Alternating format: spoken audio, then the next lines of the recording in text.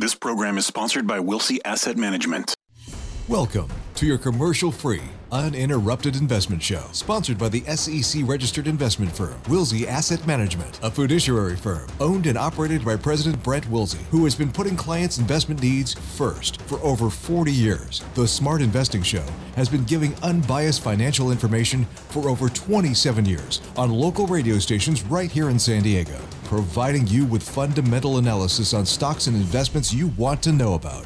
Now, here are your hosts, Brent and Chase Wilsey. Well, good morning and welcome to the Smart Investing Show. I am Brent Wilsey, and thank you for joining us this morning. With me, as always, is Chase Wilsey. Good morning, Chase. How are you doing this morning? Good morning. Good. Well, it's quote-unquote football season. We always start off in football season for the high school football, that is. Great win last night for you guys. Poway High, you kind of demolished Del Norte, I'm sorry to say.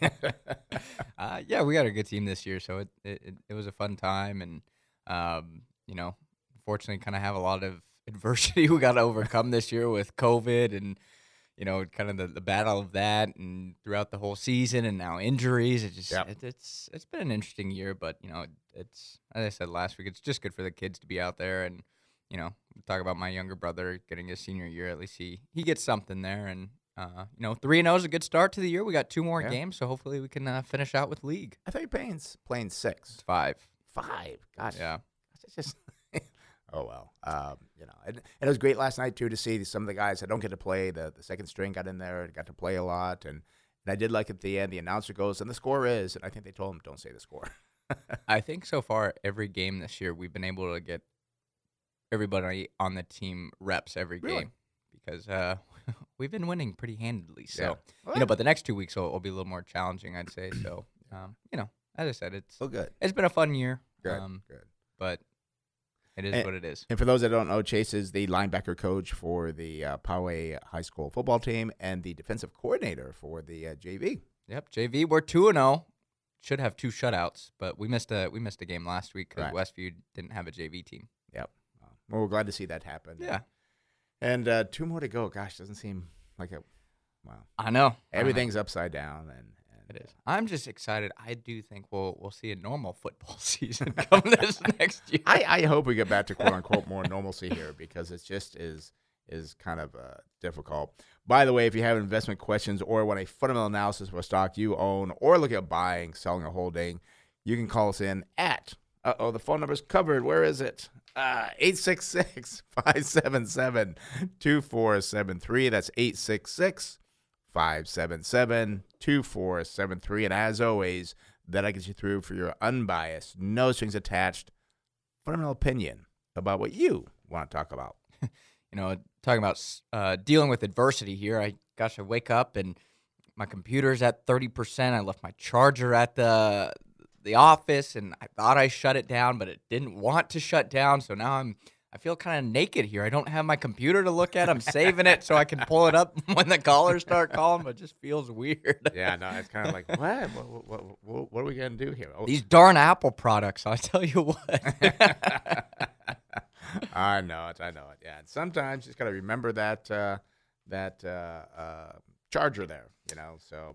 But anyways, I do want to talk about, too, we do have, it's this Thursday coming up, the live workshop that we're going to have. And I do have to mention, and please don't let me forget this, I want to tell people, we only have 10 seats left. We said seating is limited. We've had a very nice interest in this because, people listen to the show and they say, wow, your show is very informative. It's educational. This is what the workshop is about, how to educate you and inform you of the right way to invest. We're not momentum investors. We're not like, we're going to find the next hot stock that's going to go 100%. We talk about how to invest for the long term, how to make a good return on investment, the proper way using fundamental analysis. And it is a free workshop. Again, seating is limited. It is Thursday, April 8th, starts at 6 o'clock. Going to be at AleSmith Brewery. So it's a no host there. You can grab a beer. You can have I think they're going to have a nice food truck there and grab something to eat. But what you got to do, you got to sign up for it. And you go to our website, smartinvesting2000.com. That's smartinvesting2000.com. Or you can call the office, 858-546-4306. That's 546-4306. Talk to Janae. She'll get you signed up, and we're looking forward to seeing you this Thursday, April 8th. And we're excited because it's been over a year since we got to be out in the public actually talking with people. Oh, I'm so excited, and I'm excited to AleSmith too. I know I'm gonna grab a couple beers after the the workshop there. So yeah, we'll probably hang around afterwards, have a beer answer or questions, two, yeah, and yeah, kind of talk with people and sit down. Yeah, so looking forward to you being there again. That is Thursday, April 8th, 6:00 at AleSmith Brewery, right off of Miramar Road. Website smartinvesting2000.com. I got that feeling. Like I want to sneeze. I'll be ready to take over if you sneeze. Why? Your computer's not up yet. Well, we got to talk about the March jobs report. It came in very good. Warmer weather, increased vaccinations, and economies reopening was a major positive for the March jobs report, as 916,000 increase in the new jobs blew past the estimate of only 647. The unemployment rate now at just 6%. And I remember last April, it was like 15, almost 15%. Yeah, and it's, oh my gosh, we're never going to get back to where we were. It's going to take years. Well, here we are, not even really a year later, because next month is when we'll see the April numbers. So we'll see where we're at 1 year later after the crisis, when kind of things really hit the fan. So I'm excited for that. And I'm just excited to continue to see things improve. And as we've been talking about, I mean, the sectors that were strong included the leisure and hospitality sector, which saw a gain of 280,000. And this one, I was surprised by that it kind of led, but also not surprised by when you look at it. Right. The public and private education added 190,000 jobs as schools resumed in-person learning. What a concept, right? Yeah, you reopen the economy, you let restaurants reopen, you let schools reopen, you can bring back more staff now. Hey, there's going to be more jobs. It's a crazy concept. And I do point out here, with the U.S. economy still 8.4 million jobs below where it was before the pandemic, we do believe here that there are still a few million in easy job gains ahead of us as we continue to benefit from the reopening of the economy. And I mean, you think about things like the Padres games. Right. Well, now we're at 20% capacity, I think, is where we're at the games. Well, now that we're actually having events again, that's event staff that can come back. Those are going to be easy jobs. All you have to do is reopen, and you get those jobs back. And cleaning crews come back. I mean, it just creates so much more. And who I give credit to is I give credit to the entrepreneur, the hard worker out there that actually runs businesses, and they've made it through this craziness we've gone through to have the resilience to come back, and especially restaurants being closed, 2-3 times, and they're still there. Like, yes, we're going to come open. I mean, you got to give a lot of credit to the American people, not the government, not anybody else, but the American people, because they're the ones that have made this work very well, because they just do not give up as they should not give up. That's why we have jobs. And what was the unemployment before this all happened? Was it below 4, wasn't it? Yeah, it was getting low. Yeah. I think it was like 3 point something, yeah. Yeah, so it seems like so long ago, I forget. You must be getting older. A year ago. Well, COVID year is a lot longer than a normal year. Yeah, it really makes time drag. But again, I just want to give an applause to the American business person out there that's done so hard. And we've seen them on TV. You know, these people that their restaurants were closed and reopened, closed, reopened. They built patios, brought in heaters. All kinds of businesses have just done whatever they could do to survive. And that's who gets credit for this great jobs market. You know, and I'm going to say it. I don't know if I should say it, but I remember we did a post on this kind of near the beginning of COVID, and it was just about how it was kind of unfair to these business owners. And somebody commented, and I saw these comments about, well, these people must not be very good at business if they don't have like 6 months available in cash. Or they've been making all these profits. They should be able to get. And I'm sorry, there is nobody anywhere that would ever have thought, hey, you're going to have to close your restaurant. Yeah. That's not a poor business practice. Like, and they have such thin margins too. Right. It's not like, oh, these restaurants, they're making billions of dollars. I mean, you talk about the small mom and pop shops. Gosh, they are barely skating by because it is so hard. You're not making like a 35% profit margin off of people. Right. And the thing too, Chase, is that what happens as well is that we had a booming economy. Businesses were growing. restaurants were opening, and a new business, sometimes for the first 2-3 years, they don't make a profit. So again, you may have a business that's been open, 18 months, maybe 24 months, just getting going, almost maybe going to make a profit. Oh, sorry, we're going to shut you down now. Oh my gosh, I put all this money into it. So, and by the way, you still got to pay for the liquor license. You still got to pay your property taxes. Good luck. Yeah. See, and that was wrong. I mean, the states, if they shut you down, they should have said, you know what, we're going to either refund you or you don't have to pay for the liquor license, something to help out, as opposed to say you still got to pay this and your taxes, everything else. It was just, but again, who gets the credit here is, again, the American businessman and woman that really put together a plan to get through this, and now they should be rewarded going forward. Yeah, and as I said, I do think that I think it's going to be pretty good through the end of the year in terms of job gains. I think we'll continue to see us fight back, but I think starting probably end of the year, actually, I think we're going to have a really good holiday season, so I think we should see good job gains through the rest of the year. I would be surprised if we have any kind of hiccups along the way, but I think beginning of next year is kind of where we're going to have to start to get over the hump, because you're not going to have these jobs where it's like, okay, we're reopening, now we just have a flood of people coming back. There's not going to be that type of driver that it's like, oh, it's easy to create near 1 million jobs. That's not going to be the case. Yeah. And I do want to, and again, as every day goes by, I see more in 2022. I think this will be a good year. I think 2022 will be an okay year as well. The reason being is that money is in the economy, and $1 does expand to other dollars, because that dollar, you pay that person $1 at the grocery store. They go out, they go to the movies, they go to dinner, they do other things with that dollar. So that's how it expands in the economy. I think that will be fine next year as well. Not as good as this year, because we just got a flood of money. But I think 2023 will probably have some tax changes by then that will start the reverse of sucking money out of the economy. I think 2023 at this point in time is going to be a difficult year for the economy. Yeah, so. No, I'd have to agree. And I think the other thing that's going to be hard is you're going to start to see comparisons against this year in 2022. Yeah. And it's not going to be as favorable where you're like, oh, GDP grew at 5% last year. Wow, things are booming. GDP was up 0.2%. It's going to be, I think, a lot slower. And I think that's going to spook people, because you always like to see growth. And when you have those year-over-year comparisons, I mean, like when you start getting earnings, I mean, you're going to see earnings booming over the next couple of quarters, because you're going to have such easy comparisons. Right, exactly. I mean, you had, again, a fall off on the economy, businesses shutting down. Now you're going to have this huge surge in earnings because, well, you were closed last year at this time, so you had no earnings. You had losses. And now, wow, you made a profit. You're up 150% in your earnings. It's crazy. Yeah, and because of SE rules, I can't tell. Because when I talk to my clients, I tell them what our projections are that we do. And I'm usually pretty close. I was pretty much on last year, just based on what I see. And what I can say is that this year is, I think, going to be a very, very good year. Next year, I think, is going to be a good year.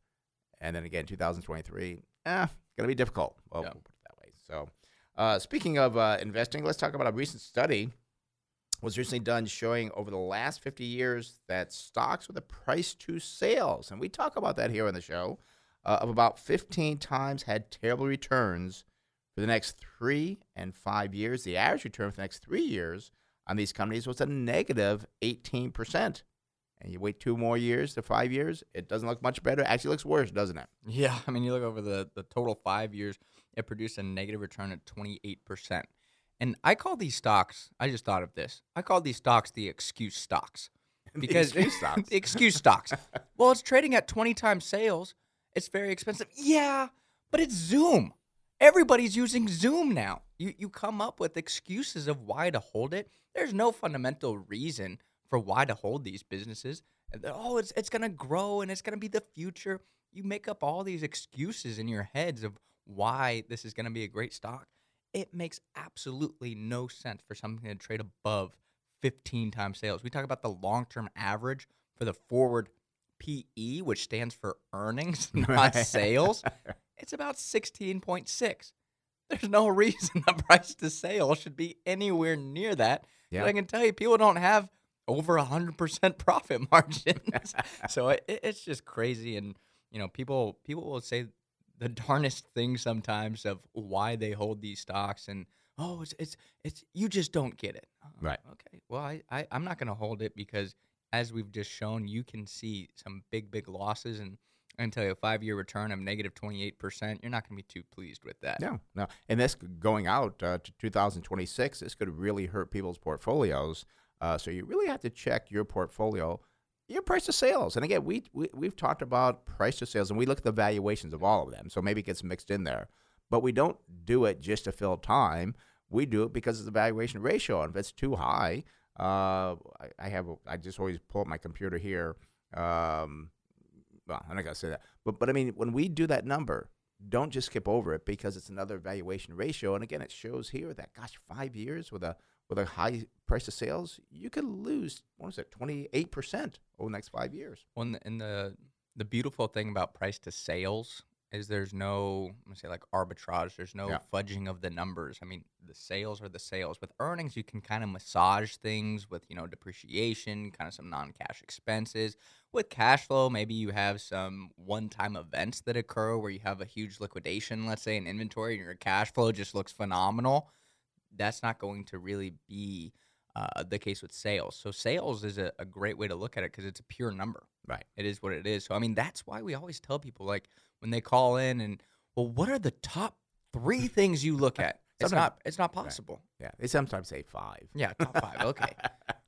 You have to look at all these numbers, and that's why we do run through them. Like the company comparison that we always go through, we go through all these numbers, and it's not like, just pick out 5 that we like. No, you got to look at all of them. All of them. And you have to understand how all of them work together as well. So, I mean, as you kind of said, make sure you're checking those price to sales on your companies because you could be left holding a dog over the next 5 years if you're not careful. Yeah. And again, we'll talk more about this at the workshop as well. And that's what we talk about at the workshop, spend a little more time with these things. I do want to talk about, I hope I get this name correct. I've not heard it pronounced very much, but it's the crashing down of Archegos. I say Archegos. Archegos. Typically a CH is a ch. Yeah. We'll go Archegos. Yeah, we'll go Archegos Capital Management. I'm sure you've seen this in the news, but it has revealed some very, very ugly secrets. This was a highly leveraged hedge fund, and unfortunately, they were not alone in their abuse of leverage. I mean, Wall Street revealed that hedge fund borrowing reached a new peak in January, according to Goldman Sachs. And this is worrying me because is there more to come? Was this just a tip of the iceberg? Because I think a lot of other hedge funds and other investments are kind of highly leveraged. Oh, absolutely. And I mean, we've kind of seen, and we'll talk a little bit more about the exact case of the Archegos situation. But the problem here is you kind of see what happens when these highly leveraged companies have large positions. They can move the market very, very quickly because they just start to liquidate. And it could move things, especially when you look at what a lot of hedge funds are buying. I think a lot of them are kind of doing what we call the window dressing. Yep. Oh, well, I haven't had Amazon. I need to get into Amazon. So people are happy that they have Amazon. And then all of a sudden, they need to liquidate Amazon because, well, they don't have any cash. They had too much leverage. It's going to be problematic. Things start to go down, as we kind of saw here. That could be a huge problem for these momentum stocks. And as we've kind of been saying, value isn't sexy. Right. The hedge funds aren't chasing value higher and higher. Nobody's buying, trying to think of a good value stock that we don't own. I don't want to give it away. Okay, I'll say like a Bank of America. There we go. Financials have done well, but nobody is overly enthusiastic on it where it's trading at 30 times earnings or anything of that nature where they're chasing it higher and higher and higher. Right. It's not one of those momentum stocks. It's just going to, I think, crash and burn like you could see with a lot of these high flyers that, I missed out on Tesla. Sorry, Brendan. That's up 1,000%. I need to get in on Tesla just to show everybody I have Tesla. And that's where I think a lot of problems are going to ensue. Yeah. I like how I slipped that in there quickly. Yeah. He was on the phone, but he still caught it. Even though he's talking to somebody else, he still heard you say that. So, but and it is so important. And people don't understand. I mean, margin is very dangerous because, again, you get a margin call. And that's what happened. It wasn't that this company wanted to sell. What actually happened was Viacom was a big one here, where they announced that they're going to borrow some more money. So the stock started to fall, and then as the stock falled, then the companies, the banking companies started calling the hedge funds saying, we need more money. Now, the other problem, too, is that hedge funds are not limited like you and I. We can only do 50% margin. Maybe these hedge funds are 100, 200. I've seen a 300% leverage, and that's how they get these big returns. The different rules apply to them, and that magnifies the gains. but magnifies the losses. And that's what you don't know. And, and it gets so complicated here that what really worried me is that they didn't actually, quote unquote, hold the positions. Yeah, and I was going to say, let's talk about that. Sure. That There's so much to talk about this to really try to help people understand it. Well, yeah, because we talk about that a little bit more in our next kind of topic here. I mean, just speaking of that, investors actually wonder how these high-flying companies like Netflix or Amazon, well, how could they ever lose 40 or 50%? I mean, it's kind of things of this nature. I mean, we talk about this example of Archegos, where over this last weekend, they had to sell off billions and billions of dollars of stock they held because of those margin calls. And it's very complicated because as we were kind of getting into here, they did not actually hold the stock. They didn't buy that stock. They held what was called swaps. So no one actually knew about their positions. Right. I mean, it's very dangerous. And these are things that people do not understand about Wall Street and why we don't mess around with these crazy things. And if you buy value companies and you look at all the fundamentals, you won't be stuck into these pools. But it makes me wonder how many other hedge funds have swaps on perhaps Netflix, NVIDIA, Amazon, Apple. I mean, because they all want to be part of it. And, we can be smart. They found some loophole to get around it because normally you have to report that you own a 10% owning in an XYZ company. Well, with the swaps, you don't have to do that. It's a contract with the bank that you're dealing with that you will pay them. And what they have to do is that it goes up, they get credit, and they get pay a fee for that. But it goes down, they still get the downside to where, hey, you got to pay more money here. So it's another thing on Wall Street that people do not realize. And it's not, I don't want people to blame Wall Street. It's not like, that's not fair. No, you as a little guy, you have to understand what's going on. That's why we spend so much time. People say, I can do what you guys do. They don't realize we spend 40, 50, 60 hours a week reading, analyzing, really understanding things. It takes a lot because it is a very, very tricky game to get into. Yeah, and I mean, kind of on that point as well, is that's why we always tell people, all financial advisors are the same. That's not true at all. I mean, if you look at kind of our strategy compared to, I'm going to say 90% of other advisors, 95%. Oh, you got to do the asset. No, we don't believe in asset allocation. We believe in our value approach, and we do things much differently, but we spend a lot of time doing the research. And that's why I always tell people as well is when you look at returns, don't look at just the past year, how things are doing there, because, things can be similar from financial advisor to financial advisor in terms of your total returns, but it's going to be that 10-year period where things can actually change quite drastically. And that's where it comes. If you're looking at a financial advisor, well, what is their strategy actually? Right. You have to understand that strategy. Spend time making sure that makes sense to you because the financial advisors, their strategies are different. Yeah. And if things start to go down and you don't understand that strategy with that advisor, you're not going to feel confident. And that's the problem. And I did want to also kind of touch, we briefly mentioned Viacom, but we have the numbers on it as well. And you want to get the numbers? Okay. Yeah. And I didn't know if you were looking at it. Yeah. So. I mean, we can talk about it. And I've not looked at it since, because we actually did look at buying it when it went down. So we'll even talk more on Viacom for people here. But it's, Viacom, the symbol is VIAC. About a week ago, on March 22nd, the stock traded $100 a share. And then just 1 week later, the stock closed at $45 a share. And this was caused by the margin calls in the hedge fund who did not have the cash. Therefore, the liquidation began. So if somebody does own Viacom, I'd encourage them to call in to look at it because what we saw when we said, okay, well, let's look to see, because it went from 100 to 45, like, wow, this could be a great opportunity. But I believe they brought on convertible. I think I forget the numbers. Was it $2 billion? It was like $2 billion, I think, of stock and perhaps convertibles. Convertibles, yeah. I was like, whoa, that's going to destroy their balance sheet, and people don't understand convertibles, which is another thing. I know we don't have time to talk about. We did a very nice post on it, but it's another thing that people don't understand that companies are doing with these converts, as they're called. To right now, they can get almost a 0, if not a 0% interest rate. Like, wow, let's just sell a convertible, bring in $2 billion, and we don't have to pay anything on it. But what it's going to do when it actually converts down the road, if your stock goes up, oops, dilution of the earnings. Yeah, it's a long-term thought process, and people oftentimes just have that short-term mindset. So that's the issue. And, I mean, I do kind of wonder on Viacom. I know you said let's look into it, but kind of from the start, I was like, I wasn't too interested because, I mean, gosh, I remember looking at the beginning of last year at 17, and I think it started to build on this hype and moment. I was shocked it got to 100, but I think there was a lot of momentum behind it. Again, the thing too, we talked earlier in the show about having all this money out there. I think this money is starting to chase these high-flying stocks. We go, oh, it's going up. I have cash. I want to get in. And it's this self-fulfilling prophecy where all of a sudden it goes up, and it goes up higher because people want to get into it. But the problem is, it's, again, we always say it's the greater fool theory, where you're hoping that somebody else out there is more foolish than you. And then this is a great example, and it can happen quickly. And you don't know what's going to be that triggering point where all of a sudden it's like, oh, nope, we're liquidating. We don't want out. And then it starts to go lower.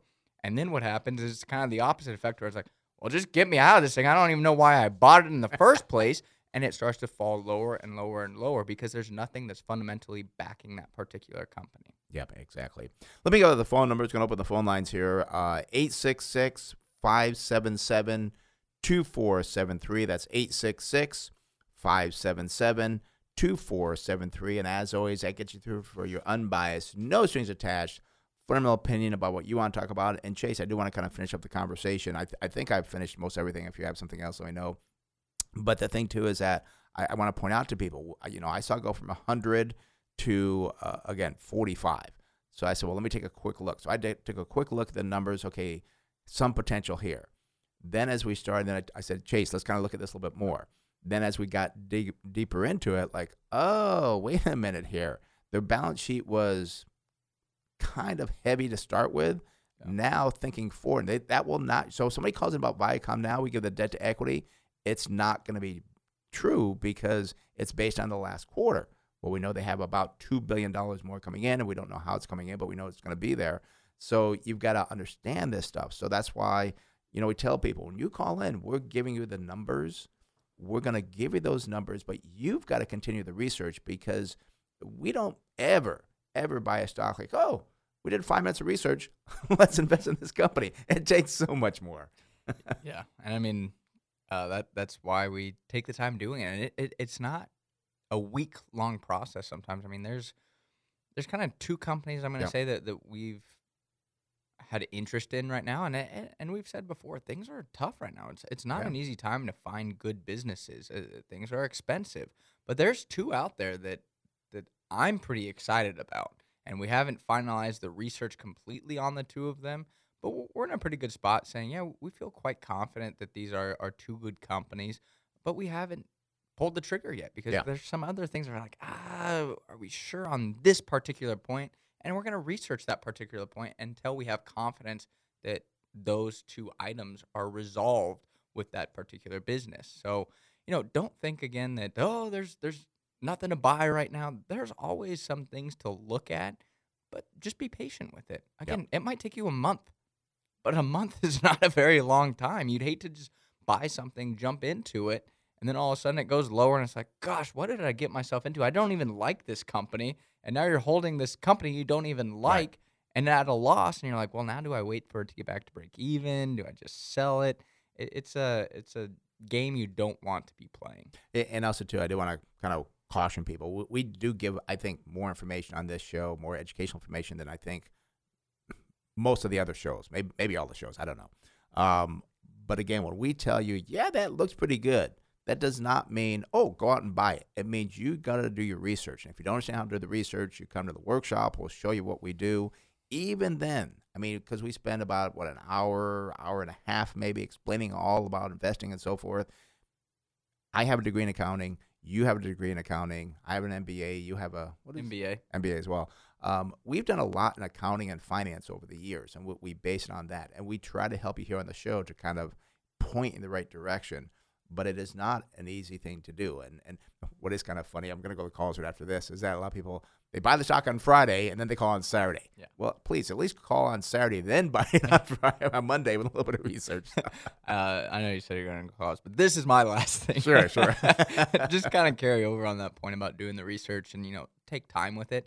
The thing you also have to understand is sometimes you might do the research, and this has happened to us many times. Actually, I think in the last year it's happened to us 3 or 4 times where you do the research and you're looking at it, and all of a sudden it goes up 20, 30%. It happens. Yep. And it's like, well, you missed it. Yeah. But it's okay. I mean, Warren Buffett has a quote that says, the nice thing about investing in stocks, it's just a no-strike game. I shout out to the Padres here. They're starting off hot, speaking of baseball. But the thing is, you don't have to swing at every pitch. Right. And sometimes it's going to take a while for you to find things. Find that pitch. And your pitch is, of course, the companies that you're looking at. And, I missed that one. It went by me. That was a good potential hit. Yeah. But you missed it. It's okay. There's a lot of other companies you can look at out there. It does suck, I'll tell you that. We're not excited when we miss it. But, hey, I said I'd rather be patient with those companies until we find that right one. And we'll be patient. And sometimes, I said, it takes a month, 2 months. Yeah. Maybe what happens is it did go up 30%. Maybe all of a sudden it goes back down 20%. Yeah. Hey, you did the research on it, add it to your watch list, now you can buy it. And again, we always talk our slogan, our company is no emotions, just results. And that's a very important part you bring up because, again, if it does go up 20%, like, I did all the research. What's going to do good? So I'm just jump into it. No, you've got to be. And patience is the other big thing. We should say no emotions, just results, along with patience or something. I don't know. So, all right. No emotions, lots of patience, just results. Just results. There we go. Okay. 866-577-2473. Let's go to San Diego and speak with Tim. Tim, you're on the Smart Invest Show over at Chase. How can we help you? Morning, guys. Our Padres stock is reaping dividends. I'm loving this season starting. Hope you guys are too. Yes, we are. Yes, we are. I was hoping you guys could look at a restaurant group out of Texas. It seems like a chain of pizzas. I bought it during the pandemic when it was low, about 56 cents a share, and I was just wondering the numbers behind it. I bought it because they got a new CEO from Bojangles that was supposed to help streamline the company. Okay. And again, I when I saw the symbol RAVE, R-A-V-E, I did not think restaurant, but I'm liking this because unfortunately, there's a lot of restaurants that have gone up way above the price they should have. So I'm hoping we can find some restaurant that's been unfounded as the potential, because I think restaurants going forward will do well. So let's take a look at the RAVE Restaurant Group Incorporated. Symbols R-A-V-E. Unfortunately here, Tim, no PE ratio versus 63 for the industry. Price to sales, 3 versus 4.3 for the industry. Price to book value, 6.1 versus not material. And unfortunately, price to cash flow is not material for RAVE versus 34 for the industry. Now, we do see that the sales were down 29.5% year over year versus 14.7 for the industry. Earnings per share over the last 12 months year over year, down 405%, which you would expect, but the industry down 48%. The balance sheet, you got a current ratio of 3.8 versus 1.2. That sounds pretty good, but a little bit of tip here. The quick ratio, which is more liquid, such as your cash and short-term investments, is not material. So a lot of the current ratio appears to be, and probably accounts receivable and inventory, not that great of a liquid asset there. Debt to equity, here is something that does look good, though. 51 versus a negative 1,400. Return on equity is a negative 96 versus a negative 83. No surprise there. Net profit margin, there isn't one. They have a net profit margin of a negative 51.6, which means they lose almost 52 cents. Is that 52? Well, they have 52 cents on every dollar they bring in. Industry has now turned at a 6.7 positive. And receivable turnover was 8.2, half the industry at 15.4. Not liking what I'm seeing so far. I don't know if you see anything going forward here, Chase, or not. Well, so this is a pretty small company here. And before I get into that, we'll take a look at the price kind of fluctuation. I mean, current price here, $1.41. 52-week range is 38 cents, and 52-week high, well, that's $2.36. I think you said you bought it around 51 cents a share there, Tim. So you've done well on it. That's a positive. Yeah. And the other thing I was looking at is the market cap is just $25 million. So, I mean, gosh, when that was at 51 cents, I mean, it was pretty darn small. Yeah. You divide that by 3, gosh, that puts us at, I'll call about $8 million market cap. Yeah. I mean, that's a tiny company. And I look at some of the names. I don't recognize too much of it. I see it was founded in 1958 in Texas. But the companies that they franchise is Pizza Inn and Pie 5. Those are the 2 franchising opportunities. I'm not too familiar with that, which is somewhat of a concern because I'm curious if they are heavily concentrated in maybe just Texas, maybe just the South there, right? Because I'm not familiar with them whatsoever. Now, the other thing about being a small company, there's no analyst on it, so I can't give any estimated earnings, can't derive a target sell price. Just one thing that if you have interest in it, you want to continue to do the research. I mean, you've done well on it, so maybe, hey, just move away from it because it is quite risky. Is I would say maybe you could look at pre-pandemic, how were their earnings? What did their income statement look like? What were the profit margins? Can they possibly get back to that type level? Maybe even see some growth over time. I mean, this company, if it does take off, could explode because it is so small, but also because it is so small, it could go out of business. Yeah. And the thing you want to realize, Tim, here, you're investing in a company that's very high risk. It's very small. I mean, they could grow this company to be the next Pizza Hut, kind of guessing there. Domino's is bigger. There we go. Domino's is bigger. But also, too, I think your risk is very high. If you came to us at the office and you had this, we would say, no, we definitely want to sell this because it's just very risky. And I think there's other things you go out there. And I'm disappointed, though, Tim. I was hoping maybe you had the restaurant. We'd say, yes, this is the restaurant we're going to invest in. Unfortunately, this is not it. Well, if I felt that solid about a restaurant, I'd be calling you on the other secured line, guys. Well, Tim, good luck with it. Hopefully it does well for you, but we can't give it a recommendation there. All righty? Okay, thank you very much. Have a great weekend, guys. You too. Thanks for calling. Okay, Bye-bye. bye. And I know Tim's a big Padre fan, so I was going to say, I wish I had the same confidence that we do in the Padres, but we just don't have that with this stock.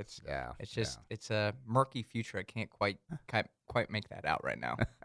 All right, that does open the phone line, 866-577-2473. That's 866-577-2473. Before you go back to the calls, I looked up. It's time to talk about financial planning, and for that, we turn to our financial planner, Harrison Johnson. Good morning, Harrison. How are you doing this morning?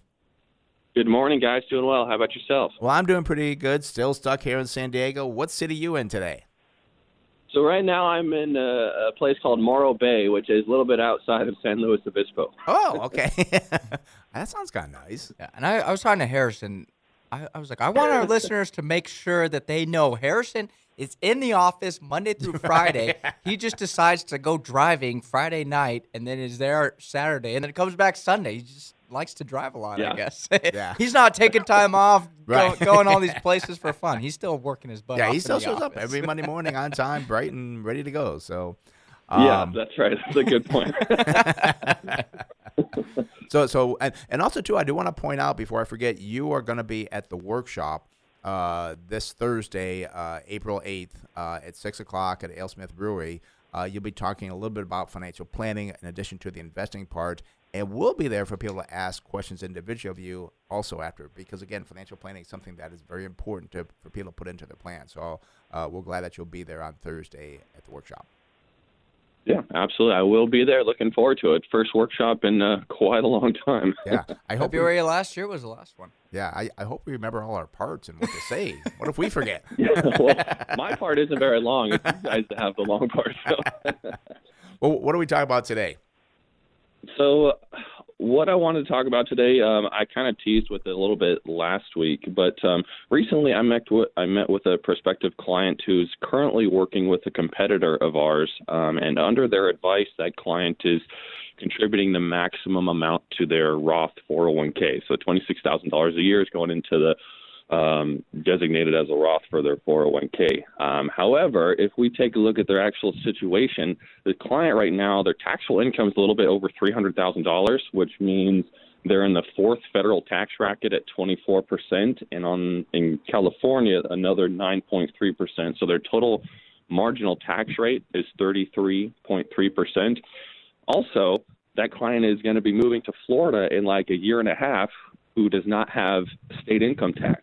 And then lastly, when we look at what their retirement income is going to be composed of, it's some Social Security, which is partly tax-free on the federal level. There's some pensions and 401k, which is ordinary income, but then there's also this Roth income that they have. So they're actually going to be in the second federal tax bracket in retirement, which is currently only at 12%. So basically what they're doing is they're missing out on a deduction of 33.3% now, and then they're doing that just so they can only have to pay 12%, maybe 15% in the future if we get some tax increases. So this is an example of someone who doesn't really understand how taxes work or how to apply tax information, or someone who just doesn't take the time to understand their clients, because there's no reason at all that they should be contributing to any type of Roth right now. It's definitely all the pre-tax information now, or that's what they should be doing to get the tax deductions. You know, Harrison, this is so important, and I tell people when I talk about you as a financial planner, you're like the captain of the financial ship, and what you have to do is you got to ask the right questions, and this is the problem for many accountants. They don't know the whole investment, the whole legal side, the whole tax side. They only know a small part of it. Where you as a financial planner, you can see everything for that client, and also too, you know what questions to ask, and that's so important, is know what questions to ask, as opposed to just say, well, nothing here. Okay, let's just do the Roth. And I do want to point that out again, Harrison. I mean, this is just, it's just mind-blowing. This is a great deal that they're missing out on. A 9.3% deduction in California. You don't have to pay California back if you move to Florida. Right. There's no state income tax in Florida. It's a clear 9.3% deduction that you just get for putting it in there. Yeah, and what happens is a lot of people, tax advisors, financial advisors, they're always saying, well, taxes are going up in the future, so those Roths are great. And yeah, that is true to some extent with all the spending we have in the federal level and all the stimulus stuff. And, you know, right now we're in a relatively low tax environment. So we absolutely could see some tax increases, but it's not enough to, you know, base everything off of that. A lot of times what we see is people are in a higher tax bracket now, but in retirement they'll be in a lower tax bracket because of the way we structure their income. So even if tax rates do go up, that doesn't mean your taxable income is going to go up, and it still might be taxed at a lower rate, which is absolutely this case on the federal and the state level. So,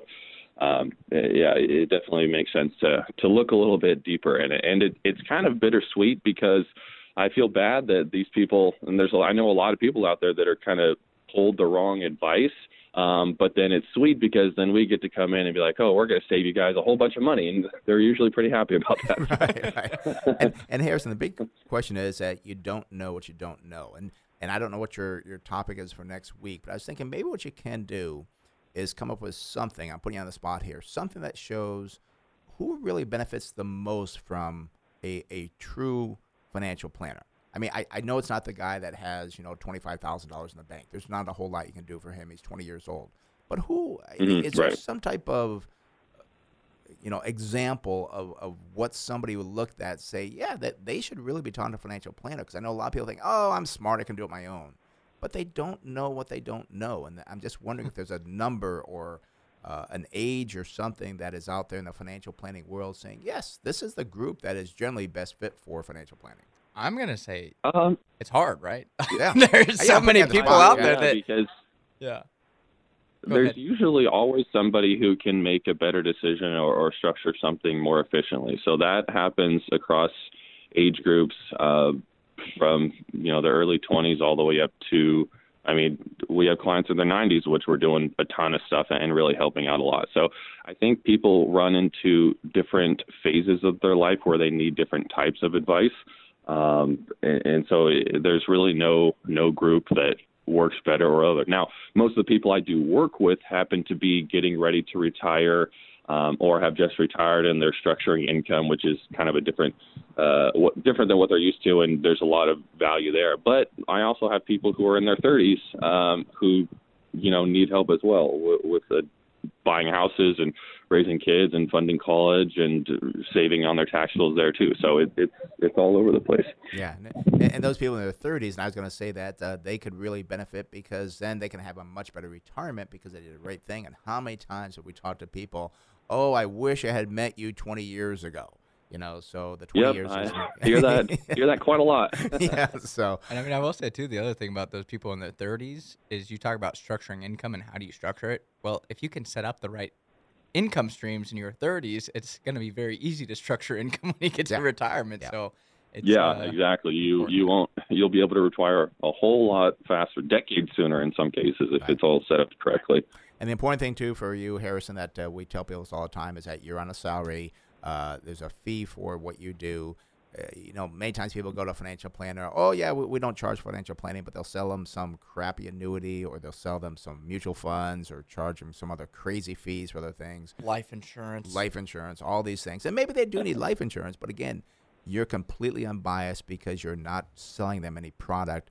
They pay you a fee for that unbiased advice. So very important. There's very few true unbiased financial planners in the city, the state, the country. So, all righty?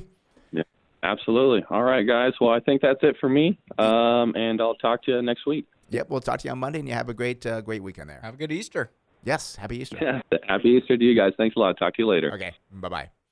All right, again, that's Harrison Johnson, our financial planner. Again, he is on a salary. He, does not sell product. He truly is a fee-based financial planner.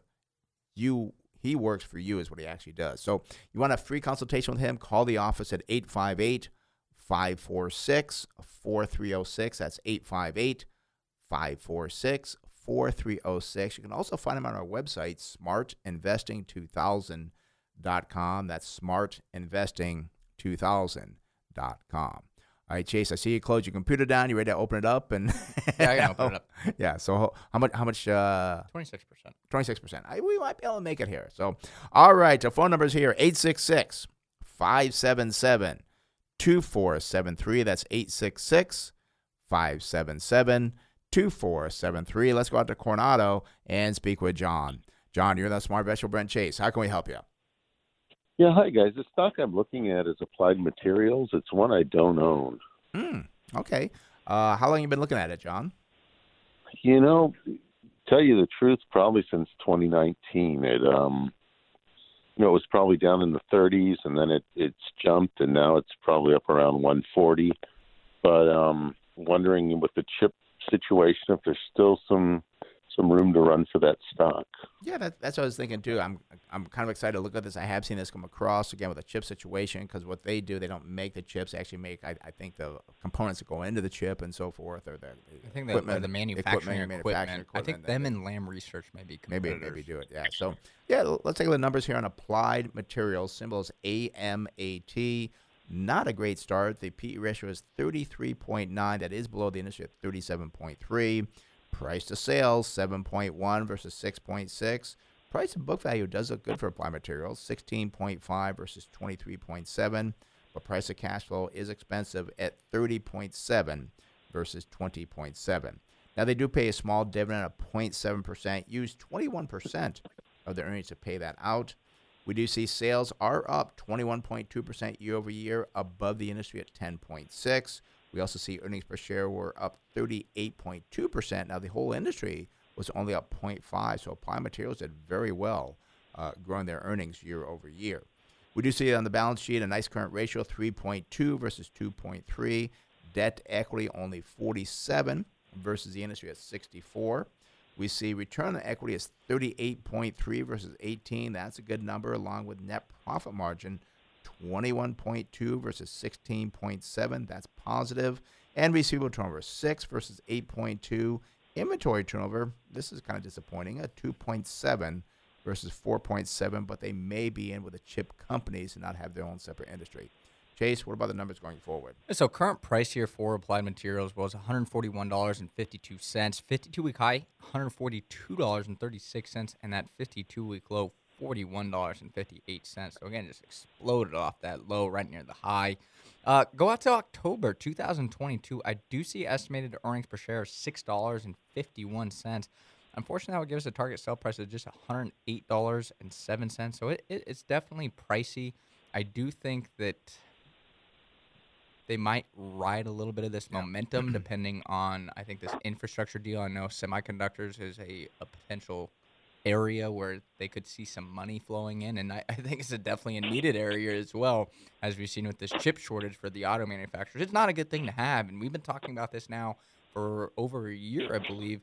Probably not over a year, about a year, about how we need the chip manufacturing here in the United States. We're not relying on these other countries around the world, so I think that is something we need, and I know Applied Materials could be a component that would benefit from that. But the thing is, as we've kind of seen, even under the Trump administration, infrastructure is supposed to get done, but these politicians just can't get along, so nothing passes. And I think if that was the case and nothing passes, I think you could see this fall because the momentum's going to fizzle. So I think there is potential that it goes higher just off the momentum, but as you know, John, we're not momentum investors. Yeah, we'd rather wait for that pullback to actually say, okay, well, let's buy it now because there could be a pullback. And if not, I think I'd rather miss it than jump in and pay too much for it. Yep.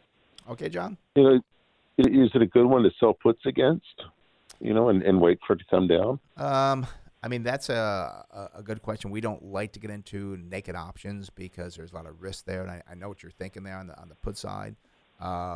But you could actually lose money on that. It could never, ever get there. And you could be like, I lost X dollars by doing that strategy. So I'd rather be back to the basics of buying businesses at the right price and stay away from the puts and the naked options. Yeah. Alrighty? I wouldn't do that. It'd be more like a cash secured equity put. So I'd have the money and then have it put to me if it did hit that strike. Yeah, and I know I very briefly I looked at that strategy a long time ago, and it didn't fit in long term. There's times that it worked, and times it didn't work, and I thought no, the times it doesn't work is because what I kind of looked at was, well, gee, we use a limit price, why not use the put strategy you're talking about? And it just didn't work because then and I don't want to get into too much detail on it, but there's times that you're going to be out when like, shoot, I wish I didn't do that, and so my recommendation, don't do it. All right. Okay, John. All right. Thanks. Thanks for calling. Bye-bye. Bye-bye.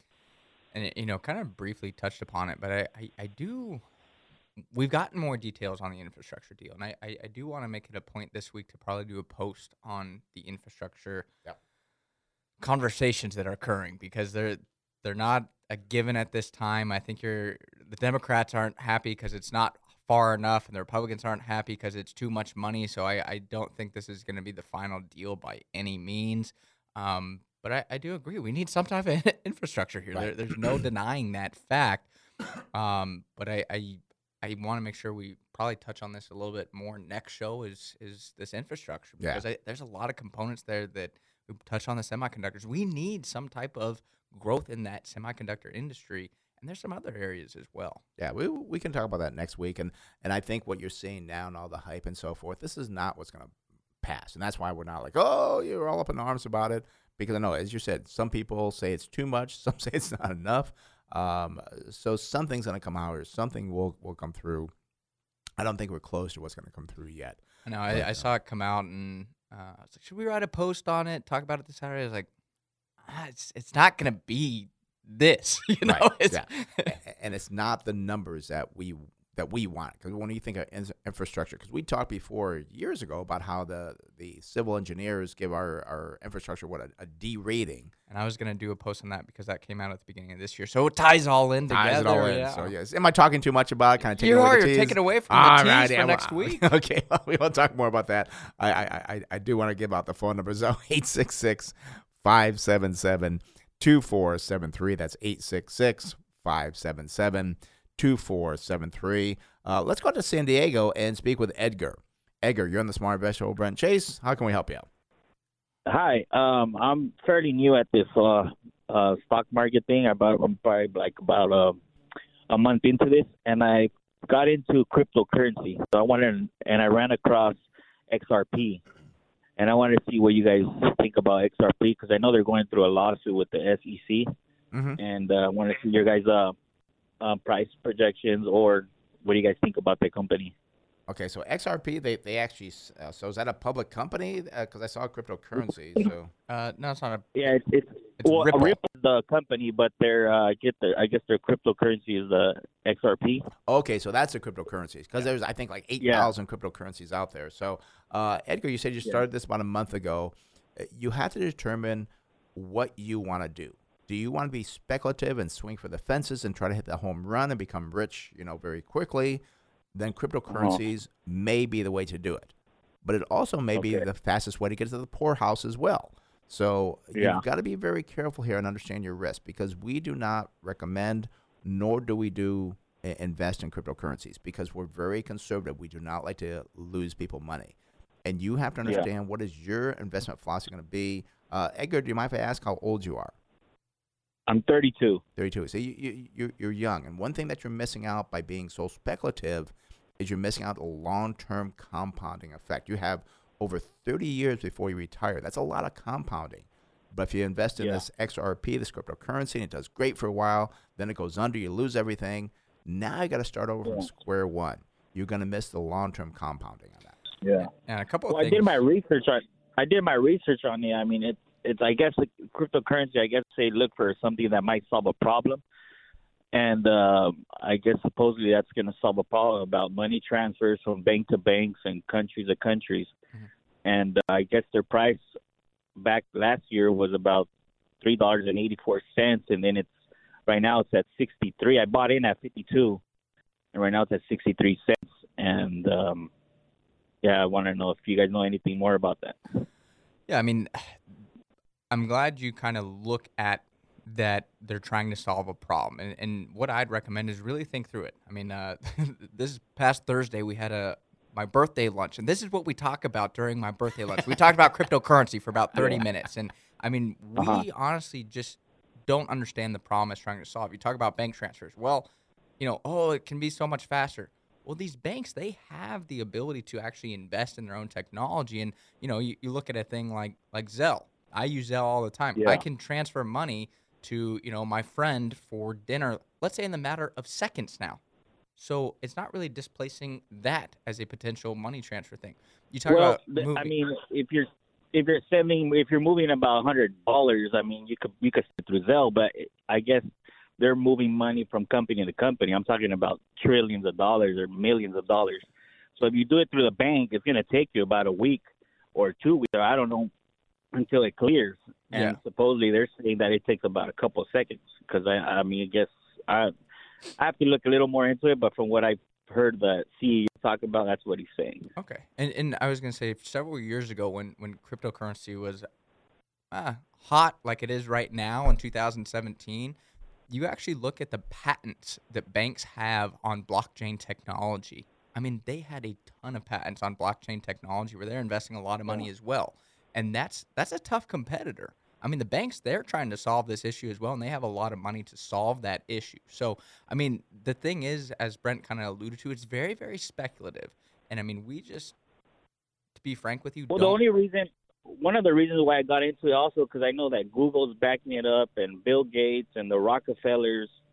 And Edgar, I got to kind of cut you off because we're running short of time. And I do want to tell you, be careful of stuff like that because that's what you read. Okay.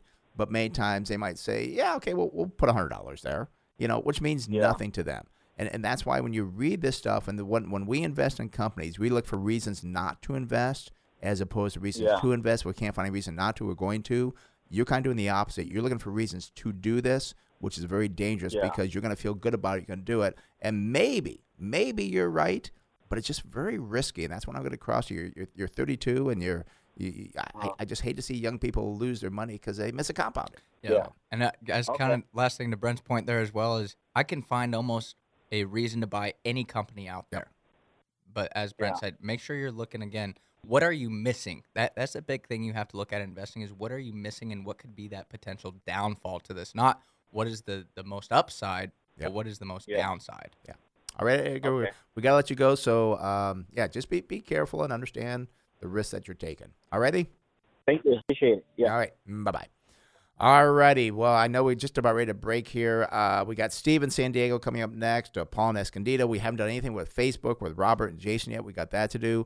Phone number is 866-577-2473. That's 866-577-2473. We got the second hour of the Smart Investing Show coming up, taking your calls, a lot of great information.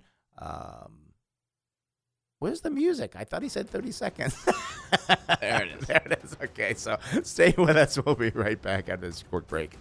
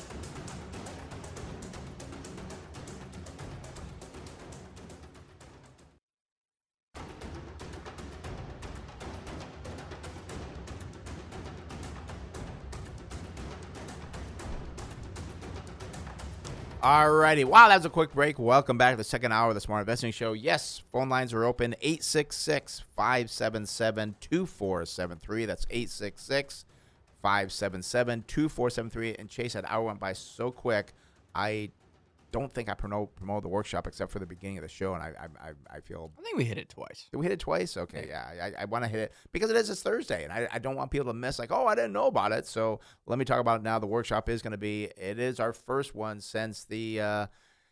we couldn't do one over a year ago. It's going to be a live workshop at AleSmith Brewery, April 8th, this Thursday at 6 o'clock. We're going to talk about all the fundamentals that we use to get us through COVID-19, understand the details of calculating our target sell price, which also helps with your buy price, and then what we see happening in 2021 and looking forward to 2022. So if you've been confused on what to do over the last 12 months and confused looking forward, this is what you want to attend. Now, seating is limited, as I said. We only have about 10 seats left.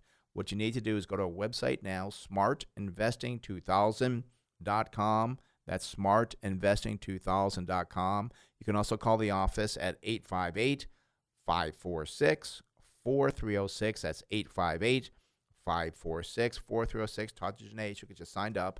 And we look forward to seeing you this Thursday at AleSmith Brewery, April 8th at 6 o'clock. Talk about investing and really helping you understand the fundamentals of how to invest. And it's so important because the strategy that we use, the strategy that will kind of show you in more detail. I mean, it got us through COVID. It got us through the financial crisis. It got us through the tech boom and bust. And people, oh, you got to change this. You got to change that. No, it's the same strategy. And you've been doing this now for, over 20 years, this particular strategy. You've been in the finance world for over 40. Don't want to give away your age, of course, but your experience, I guess we'll call it. Yeah, I didn't come out of college like, oh, I got the perfect plan. I mean, it took time to so this is actually, I've been doing this for 41 years. It's actually built over time. And I'd see things in the finance world like, well, that doesn't make sense. I mean, because there was a time that I worked for for like a brokerage firm and for a bank, and that it was just sell, sell, sell. They didn't care what the investment was, and I'm saying this just doesn't seem right. And I worked for another smaller company, and they would never ask, "How's the client doing? How much did you make in commission?" I go, well, yeah, and that's what they would ask every Friday, every Monday. How much commission are you making? Wouldn't you care about what I'm doing for these people? They didn't give I almost said a bad word. They wouldn't give a crap. Yeah, I think that's a bad word. Okay, well, I think you can't say in junior high school. I think. But it just was wrong to me. And I said, so I did a lot of study and a lot of analysis, and that got me to this. And again, I've been doing this particular strategy here for well over 20 years. I was also, I think, back in the early 90s, one of the first people to kind of realize, like, why are we charging commissions? Shouldn't we be more of a kind of like a fee basis? So I was one of the first people that I can remember in the 90s or the early 90s. I mean, that was it's about 30 years ago, to where instead of charging an upfront commission, I was charging a 1% fee based on the assets, which was unique back then. Like, wow, you're not going to make any money. Yeah. Sell a 7% commission yielding product. It'll be way easier. Yeah. You're going to be out of business pretty soon doing that. And I thought, well, no, if I do well, I mean, if they do well, I'll do well. And it has worked. And now that's pretty much a trend in the industry, is that, you charge a fee versus the commissions. And you won't remember this, probably a lot of listeners won't, but there was a time when I first got into the industry, you would sell a mutual fund for an 8.5% upfront commission. It's like, wow. That's nice. Yeah, those days are long gone. Yeah. So, doesn't matter how the mutual fund does. I got my 8.5% commission. Yeah, and if it didn't work out, I'll sell you another one. Yeah. That's what I don't understand is when I see people that charge front-end, back-end loaded mutual funds, I'm like, who does that nowadays? It's still out there, though. It's still out there. And then the B shares were another one. Like, oh, we don't charge anything up front in the mutual fund, but you were stuck in it for 6 years. And the commission, I believe, wasn't quite as high. I think the commission was, 4 or 6%, depending on the mutual fund company. Yeah. And they are still out there. If you're in mutual funds, be careful of the A shares, B shares, C shares. Make sure you understand the difference of those, which we won't go into details here. We do talk about that in the workshop, though, don't we? Yeah, we do. And the point I just wanted to make is, this is just such a good strategy for all times. People, I got to change my strategy for each, president. I got to change my strategy for, the technology future. It's like, no, I mean, the dynamics of the world, they change, but the fundamental value of what you're paying for things does not. And that's why Right. value, I think, it's worked for centuries, and I think it will work for centuries more because you have to understand what you're paying for something, and that's why our strategy works, and I think that's why it's important to attend the workshop. Exactly. Alrighty. Phone number is 866-577-2473. That's 866-577-2473. Let's head up to Escondido and speak with Paul. Paul, you're in the Smart Invest over in Chase. How can we help you? Bank of America. All right. Do you hold that or looking to buy it, Paul? Well, looking maybe to buy it, but it's more expensive now than it was, a year ago, I guess. Oh, yeah. Yeah. So, well, let's see if it's still a good buy on Bank of America. Their symbol is BAC. We do see not a great start here, unfortunately, Paul. PE ratio is 21.1. That is above the industry at 16.5. Same thing with price of sales, 4 versus 2.9. Now, price to book value does look better, 1.7 versus 1.6. And then price of cash flow, 18.6 versus not material for the industry. Now, you get a 1.8% dividend from Bank of America. They use 38% of their earnings to pay that out. We do see sales year over year were down 27.6 for Bank of America year over year, but yet the industry was up 0.1%.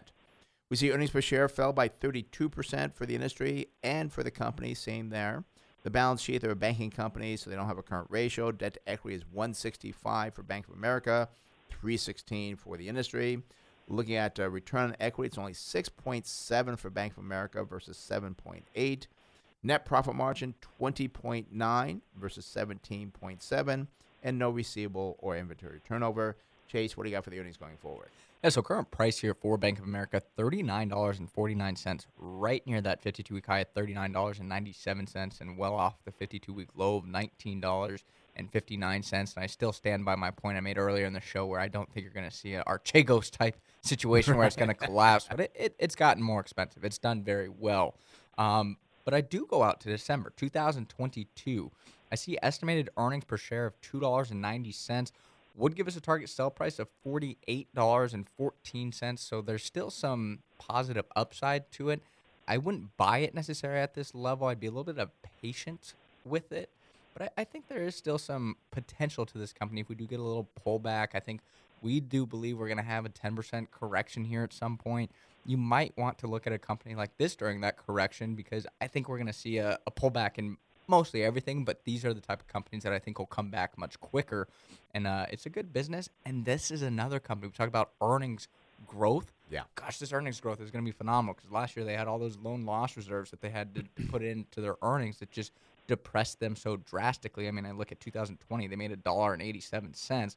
Now this year they're estimating $2.53. Yeah. I mean, you're going to hopefully start to see those loan losses come off the balance sheet, which will increase earnings. The dividends we've seen now that they can start buying back stock in a couple of months, I believe, and also maybe increase that dividend if their plans pass the stress test. Yeah. So I like the banking industry. I think there's a lot of upside to it. I would just be patient.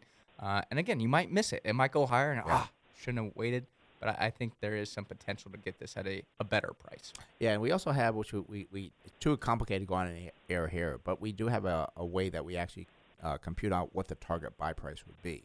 And I just have a feeling it would be not much lower. You said the price is what, 38 something? Price is $39.49. 52-week high is $39.97. My guess is the buy price, just throwing out a number here, is probably around 36, 37. Yeah, I was going to say 37, 38. So, yeah, so and that's what I would kind of be patient for.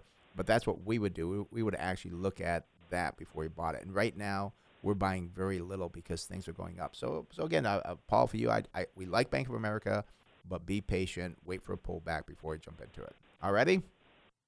Okay, thank you. All right, thank you for calling. Have a good one. Bye-bye. All right, that opens on the phone line, 866-577-2473. That's 866-577-2473. I just realized we did nothing with Facebook in the first hour. We did have from Robert on Facebook, want to know about SAIC. So I thought we'd take a look at that for Robert to see what those numbers look like. And I think Did you want me to read his comment for you? Oh, yeah, because Chase can't pull it up, I guess. So, yeah, if you got a complete, please read the comment there. All right. He says, if you get a chance, could you look at SAIC, Science Applications International, looking to take up a position, but seeing they lowered their forecast, and it took a pretty good 16% hit last Friday. Got to get back to work. I'll be back in a few hours. Thanks. Thank you, Brendan. We appreciate that. Yeah, because that kind of helps with that commentary as well. So let's take a look at Science Applications International Corporation, symbol is SAIC. There is a good start here. The PE ratio is 23.2 versus 63.3. Price of sales 0.7. That's very good because the industry is at 12.1. And you kind of wonder why is there so low compared to the industry. You got to understand that number. Price to book value is not material versus 103. And then price to cash flow at 12.3, well below the industry at 37. Now, they do pay a nice dividend of 1.8%, using 42% of their earnings to pay that out. We do see sales were up year over year, 10.6%, not quite as good as the industry, up 12.6%. However, earnings per share for SAIC fell by 7.2% when the industry was up 7.1%. So I want to know, why did their earnings fall when their sales are going up? You got to understand the answer to that question. Not thrilled about the balance sheet here either. Now, you got a current ratio of 1. That's about half the industry at 2. Okay with that, but what I don't like seeing is debt to equity is now 163 versus 74. And I just have a feeling, and I'd want to check this out, Robert, that their debt's been growing over time. Not a good situation. Check that out. Return on equity is a 14.1, half the industry at 25. We do see a net profit margin checks in at, where'd it go? 2.9, well below the industry at 19.2. And receivable turnover is 6.9 versus 6.3. Chase, what do you got for the earnings? I will say, I think Robert listens because last week I think we looked at Lockheed Martin, and I brought up the IT kind of the way of the future for the defense, and that's what this company does. They do the information technologies, primarily what they do, and they do serve the U.S. military, the Army, Air Force, Navy, Marines, and Coast Guard. So they are in that realm. I think there is a lot of potential upside because, as I said last week, I think that's where the wars will be fought in the years to come.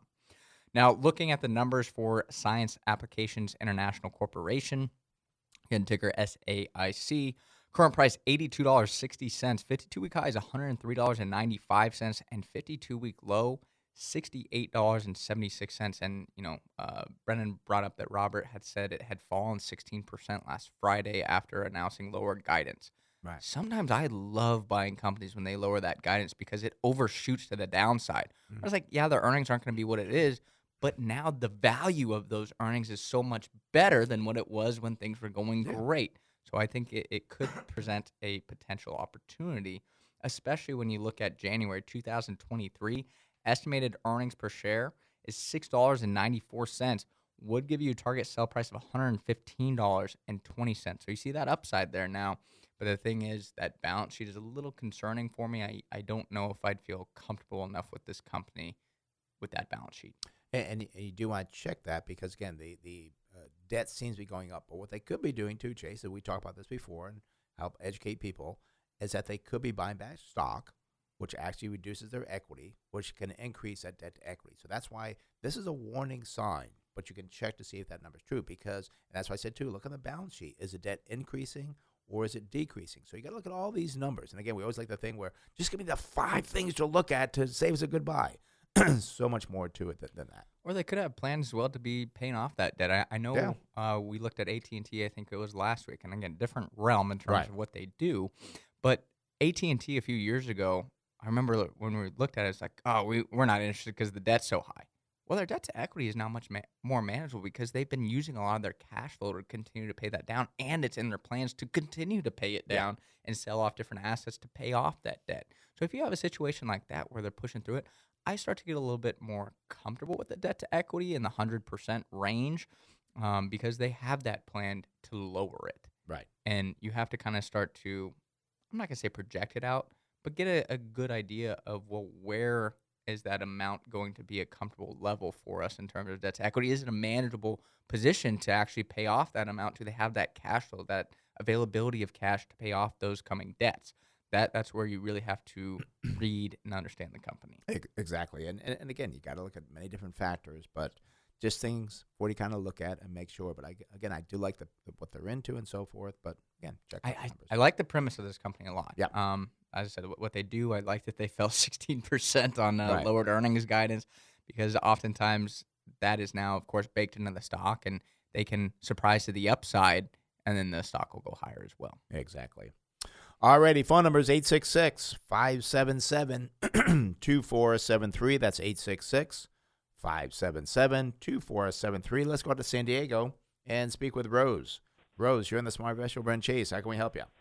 Hi, Brent and Chase. I wanted to ask you about a REIT, and this is Stag Industrial, symbol STAG. Okay, Rose, and do you hold that or looking to buy now? Looking to buy it. Okay. What is a REIT? So we a little bit different numbers here, but we're still going to go over the numbers and kind of try to look at it a little bit differently here for you.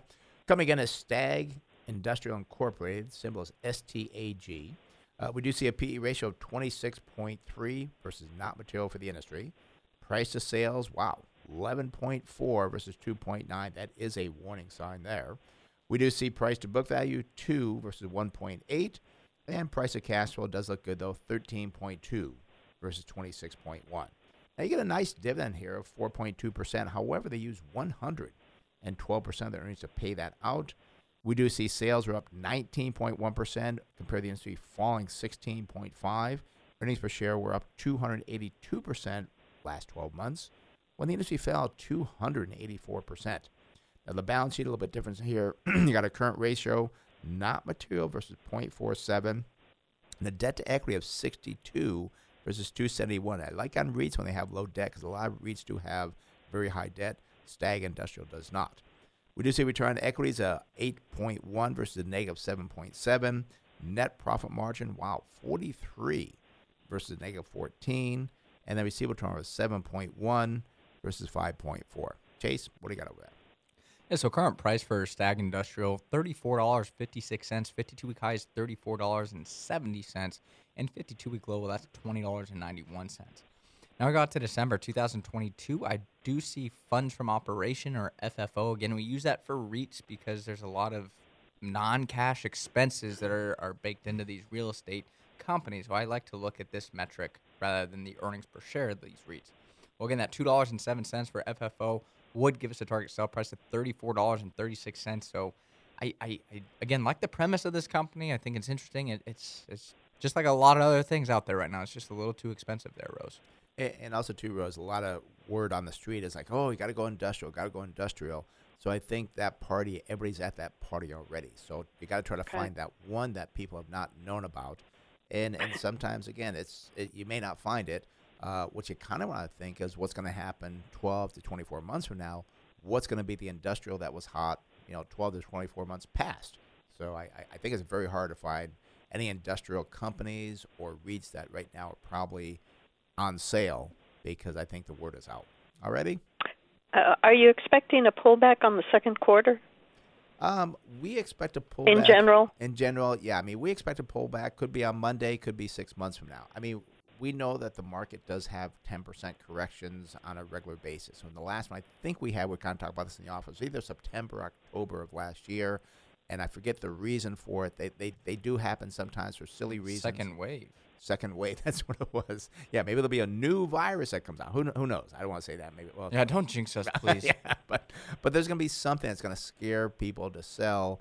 The market will drop, and that's when things go on sale, and that's when you want to look at it. It even could just be, Rose, that people start, things are getting too expensive, and then, now it's down 10%. So, I mean, I wish we could tell you the exact quarter, the exact month, the exact day that it would happen, but we just know things are expensive, and it could happen in 3 months, could happen in 4 months, could happen, as Brent said, next week. But just be patient with it. This could be a potential company. It's just too expensive right now. Yeah, and patience are very important when it comes to investing.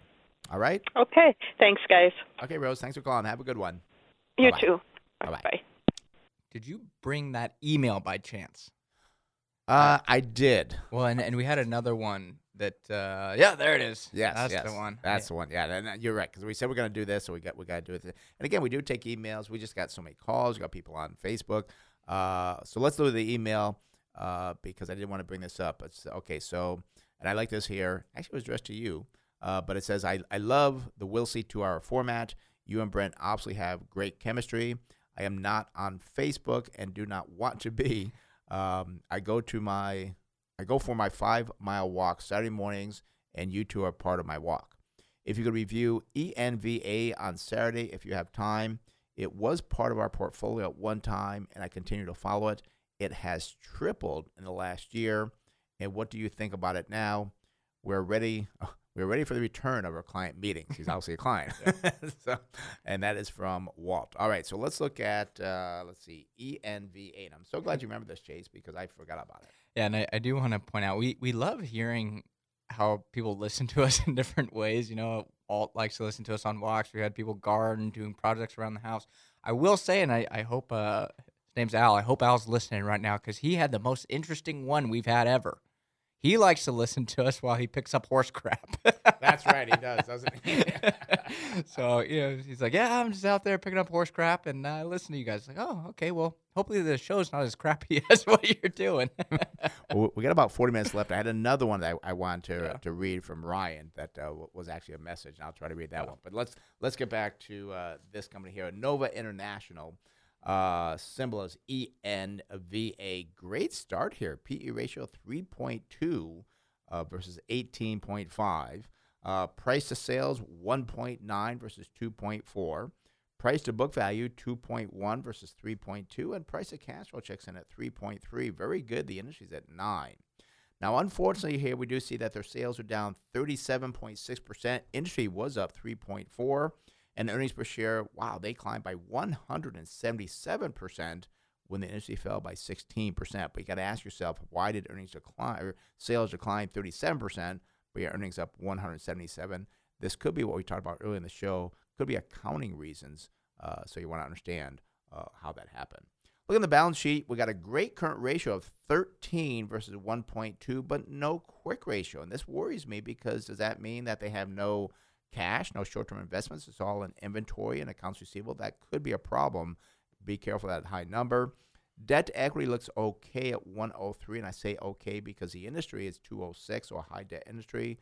They're half that at, again, 103. Return on equity is 58.5 versus 12.3. That's kind of a crazy number as well. Net profit margin checks in at 55.3% versus 12.8. Again, it means you make 55 cents. And every dollar you bring in, something sounds strange on that.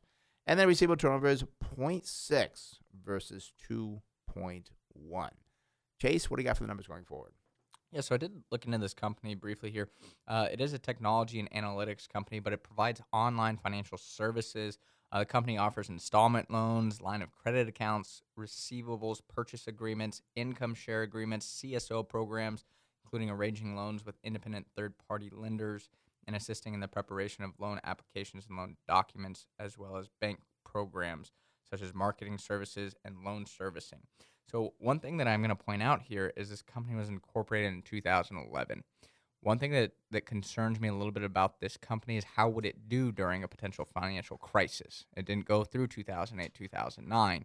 And anything that's kind of in the financial realm, I get a little bit nervous about it, I guess, just because they could be, I'm just going to say not as established. So that is just an area of concern that I would point out. Because I look at the numbers here. Current price, $36.09, right near a 52-week high of $41.06, and well off a 52-week low of $9.43.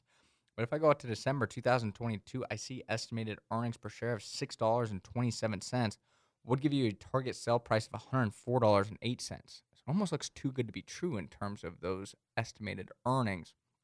And as I said, just get a little bit nervous with companies like this. Yeah, it's just like too good to be true. Did you just check the range of the analysts on that? You probably didn't, did you? No, but yeah. I mean, I would look at their earnings here. And I mean, in 2019, they made $4.08. 2020, $7.26. So how did they make so much money last year? And then this year, it's estimated to drop to $4.68. So I mean, their earnings are kind of quite variable there. But if I look at the range for 2022, it's actually pretty tight. Yeah. There's only 4 analysts, but the high is $6.56 and the low is $6.03. Yeah. Sometimes when things just don't look right, you really got to do more research on it. Again, you got the great numbers there, but again, you had the declining sales, but yet such a big increase on the earnings. I don't know. These are things that I want to really look into before I say yes on the company. Yeah, and we of course don't like to invest on our feelings, but I just have this feeling that something isn't right here, and I would want to, as you said, do more research here, and there's just something that I can't put my finger on right now, but I don't have that confidence in this business. Yep. Alrighty, let's move on here. Phone number is 866-577-2473. That's 866-577-2473. Let's head out to San Diego and speak with Brendan. Brendan, you're on the Smart Investing Show of Brent Chase. How can we help you out? Hey, guys. I was wondering about Cleveland Cliff, symbol CLF, and I bought into it, and they just came out with some great forecasts. I want to know what you guys thought about it. Okay.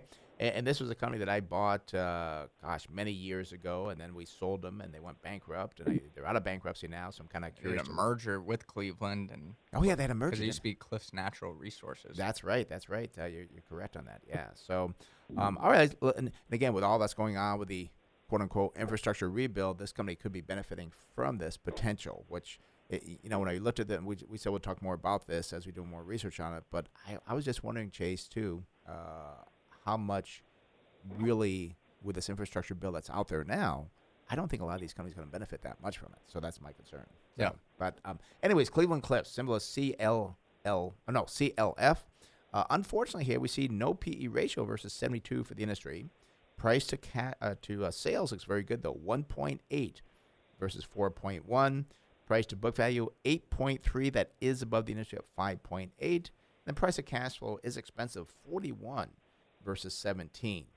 The company does not pay a dividend.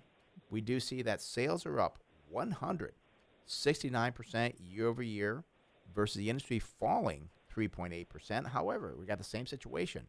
Earnings fell by 134% when the industry is up 25%. So how are you growing sales by such a great amount, but yet your earnings are falling? What is going on? Why is that company doing that? Balance sheet, not good news here. Current ratio 1.8 versus 2.8 for the industry. I'm okay with that. What I'm not okay with is here again, debt to equity 207 versus 105. Did this company not learn their lesson from filing bankruptcy before? Why is the debt so high? That does worry me. And I have seen companies file bankruptcy more than once over years, so be careful here. Return on equity, a negative 10 versus a positive 10. Net profit margin, a negative 1.5 versus a positive 7. And then receivable turnover is 8.5 versus 9.4. And inventory turnover is 2.4. Not quite as good as the industry at 3. Chase, what do you got for the earnings going forward? Yeah, so current price here for Cleveland Cliffs is $19.42. 52-week high, well, that's $20.34. And 52-week low, well, that's $3.30. I go out to December 2022. I do see estimated earnings per share of $1.44 would give us a target sell price of $23.90. So still a little bit of value there. But I do have a kind of similar concern that I brought up with Applied Materials, that I think there's that, the infrastructure rebuild. And I think that this is going to drag out longer than people anticipate. And I think if you start to see that hope fizzle, I think you could see some falling stock prices in those particular businesses. And the other thing I do want to point out that's quite interesting with Cleveland Cliffs is in 2021, so this year, their estimate make $3.01. So what is going on with the prices for these commodities that you're seeing a huge surge in earnings for this year, and then next year they're cutting about half? Right. That's not generally a good thing to look at. It's not too exciting. So I just would want to understand more about the business. And as Brent pointed out, the debt to equity is something that would always steer us away from companies like this. Yeah, and the other thing I did for you too, Brendan, was I looked at their debt. Over the last year, their debt has increased from $2.1 billion up to $5.7 billion. So they are borrowing a lot of money. I'm not sure what they're doing with that money, but They actually bought they went into high-end steel, I guess, kind of. They actually bought a company. A steel company? Steel. So they're not just mining it; they're now refining it and going. I guess they have long-term contracts with the auto industry now. Okay, and that brings up other questions. And investing is a lot of questions. Like, okay, so they did that. What's their competition like? I mean, you've got the two big ones are what? Nucor Steel, you've got U.S. Steel. That just worries me and now you put more goodwill on the balance sheet, so that's a weaker balance sheet. I know Nucor has been I'm going to say, thriving in the auto industry. Yeah. They've been getting good contracts and so forth. I'm curious how this company competes against it, and just some questions, I guess, that need to be answered on it. Yeah, and car sales have done phenomenal, but they're not going to keep on doing that. So now you've taken on more debt. I think the car sales will do okay for at least maybe another 12 months or so. So this is one that I'm not feeling comfortable with this, because when we buy a business, we like to buy the business for 3 to 5 years. I think in 3 to 5 years, this business could have problems. Cleveland Cliffs could have major problems. So it might do well in the short term, but and it's an extremely cyclical industry as well. So they could have earnings, and all of a sudden the earnings could just disappear. Yeah. So it's one just to be very, very careful of, I would say, especially with high debt. Yeah. All right. Thanks, guys. You're welcome. Have a good one. You too. Bye-bye. All right. That does open the phone line, 866-577-2473. That's 866-577-2473. Before I go back to the calls, again, I want to talk about that workshop, because we only got 10 seats left. And that workshop is going to be Thursday, April 8th at 6 o'clock at AleSmith Brewery, right off of Miramar Road. We're going to talk about all the fundamentals, how we made it through COVID-19, what we're doing long-term, and how this will help you benefiting long-term to really get your arms around investing, to understand what you're doing, so you don't panic and get all upset and nervous when things drop, which they will. You'll be looking at the fundamentals. It'll make you more comfortable. Understanding, calculating target sell prices, buy prices. We're going to do all this for you, show you all what you should be investing in, what you should maybe avoid. It is free, but again, seating is limited. Go to our website, smartinvesting2000.com. That's smartinvesting2000.com, or call the office, 858-546-4306. That's 858-546-4306, and ask for Janae. She'll get you signed up, and look forward to seeing you Thursday, April 8th at 6 o'clock, and have a beer there at AleSmith. Yep. Yeah. Looking good forward times. To it. Yes. So I'm kind of excited. Most of the time we do it in our office. It's going to be fun to do one off-site. Yeah, do it out in the public. But again, we only got like 10 seats left, so be careful there. Yep. Don't delay. Yeah. All righty. Phone number is 866-577-2473. That's 866-577-2473. Let's go out to San Diego and speak with Steve. Steve, you're on the Smart Invest Show, Brent Chase. How can we help you? Hey, how you doing, guys? Good. Hey, I really enjoy your show. Well, thank you. And just wanted to ask you about ASML. I used to own Cymer, and I ended up selling it. And I realized ASML bought Cymer. And so I'm looking at maybe purchasing some ASML. Okay, and this is a company based in the Netherlands, isn't it? Yes. Yes, I believe they are. Okay. That's correct. All right, let me update my view here to try to get some numbers here for you on ASML Holdings. Based. Let's see, is it updating here? What's going on? You get anything over there, Chase? Yeah, I'm all squared away. Gosh, how'd you get squared away so quick? I don't know. I know how to navigate it well, I guess. I guess so. I just got something strange here. Okay, here we go. I got something here for you. Okay. Alrighty. So the company again is ASML Holdings NV, which stands for the Netherlands. High PE ratio here of 60. Price to sales 15.9. Excuse me, that's also pretty high. Price to book value 27.8, and price to cash flow 48. So all the valuation ratios are very high. I do see you get a 0.5% dividend using 26% the earnings to pay that out.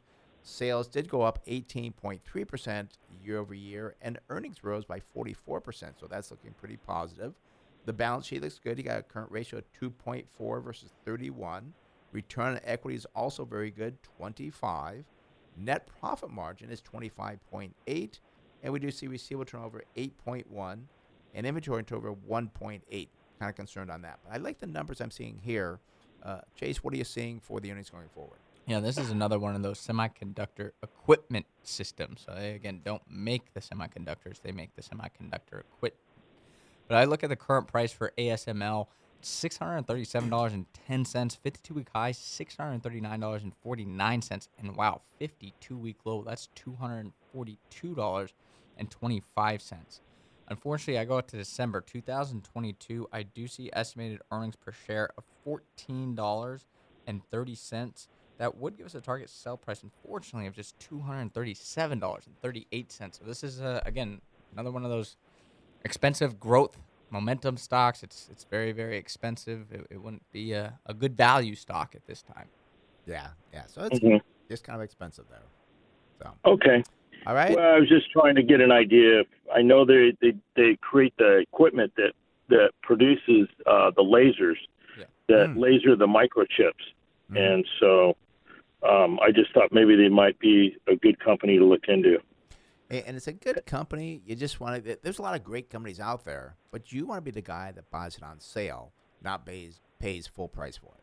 That's a big difference. I couldn't agree with you more.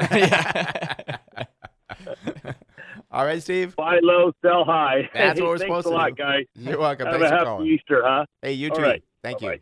Bye-bye. You know, it's always hard because that's the thing with momentum investing is there's always a little bit more juice left in the tank. Right. Well, I guess not always. Sometimes Sometimes. you might buy the top. Most of the time. But yeah. But there's always when you invest around trends and you invest around concepts, there's always that opportunity where it could go up another 20, 30%. But we like to find stocks where, you know, all of a sudden it's like, oh, there's you know, an oversupply in the manufacturing of chips. Why would you want to buy then? Because that's when things are on sale. And guess what? Most of the time, things get fixed.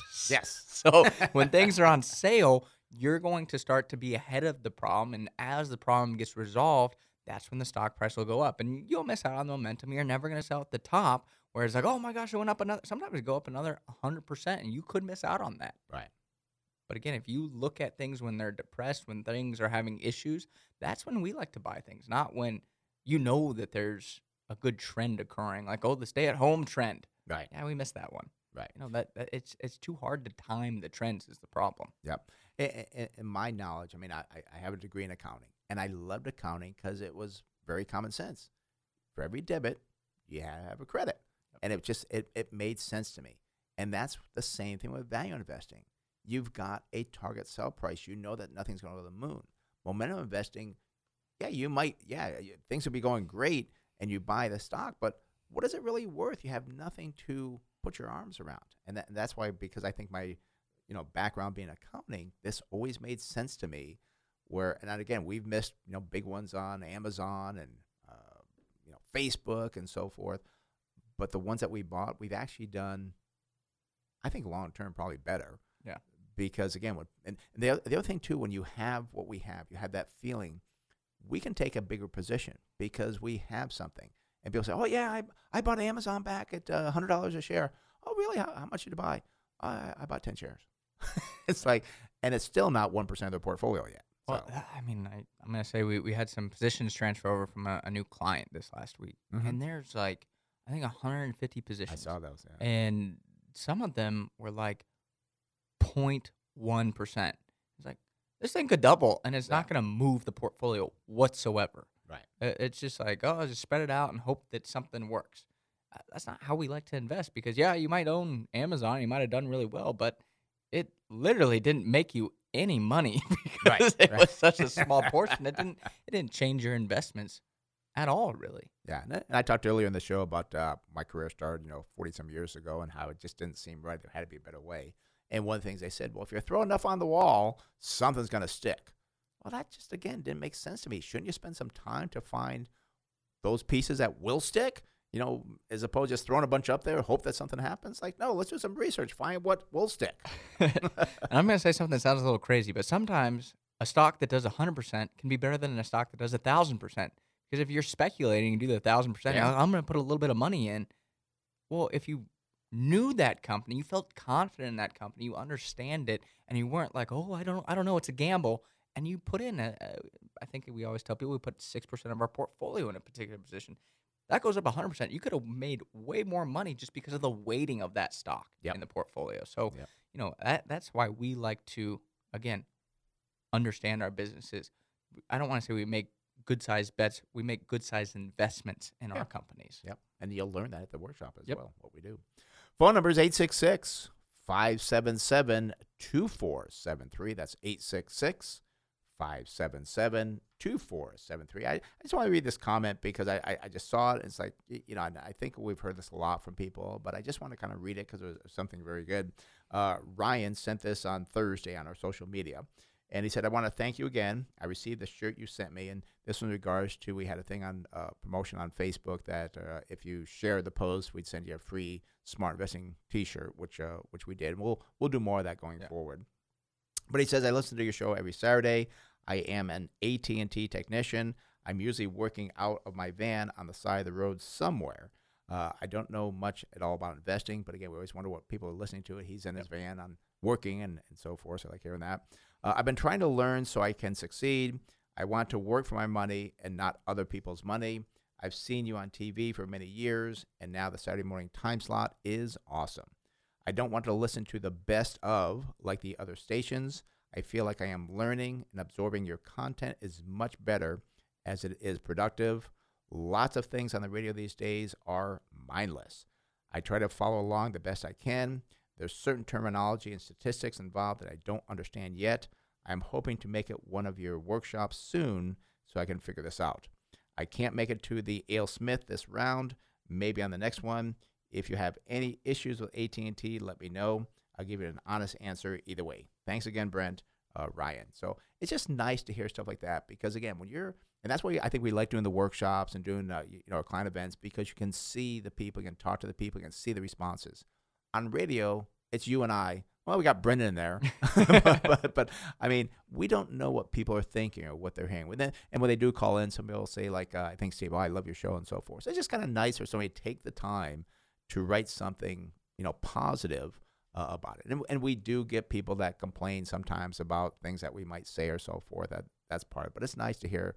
And you'll hear the complaints many times more than you hear the positive side, but it is kind of nice to hear the positive side. Sometimes we get a little bit too political. I guess. But, yeah. It is what it is. Sometimes that bleeds in there. But, I do think the reason that we do have a good show is because I think we're very transparent. We're very honest about things. And I think we're pretty direct where there's not, oh, yeah, we love Tesla because it's done so great. We love Amazon. And I think a lot of shows out there, they like to talk about the hype because it's interesting. People want to, it makes them feel good where, we stick to our strategy. We stick to our guns here in terms of our approach. And that's how we manage money too. Yeah. We tell people we're not always going to find the next big hits. And people want to hear that. People want to hear to kind of reaffirm that they're right.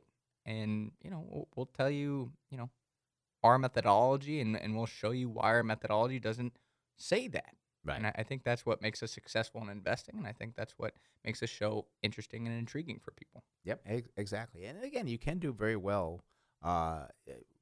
We bought, I bought, you weren't with me yet, but back in 2008 when the banks were failing and so forth, I bought some banks and still hold those banks. So just imagine what they have done.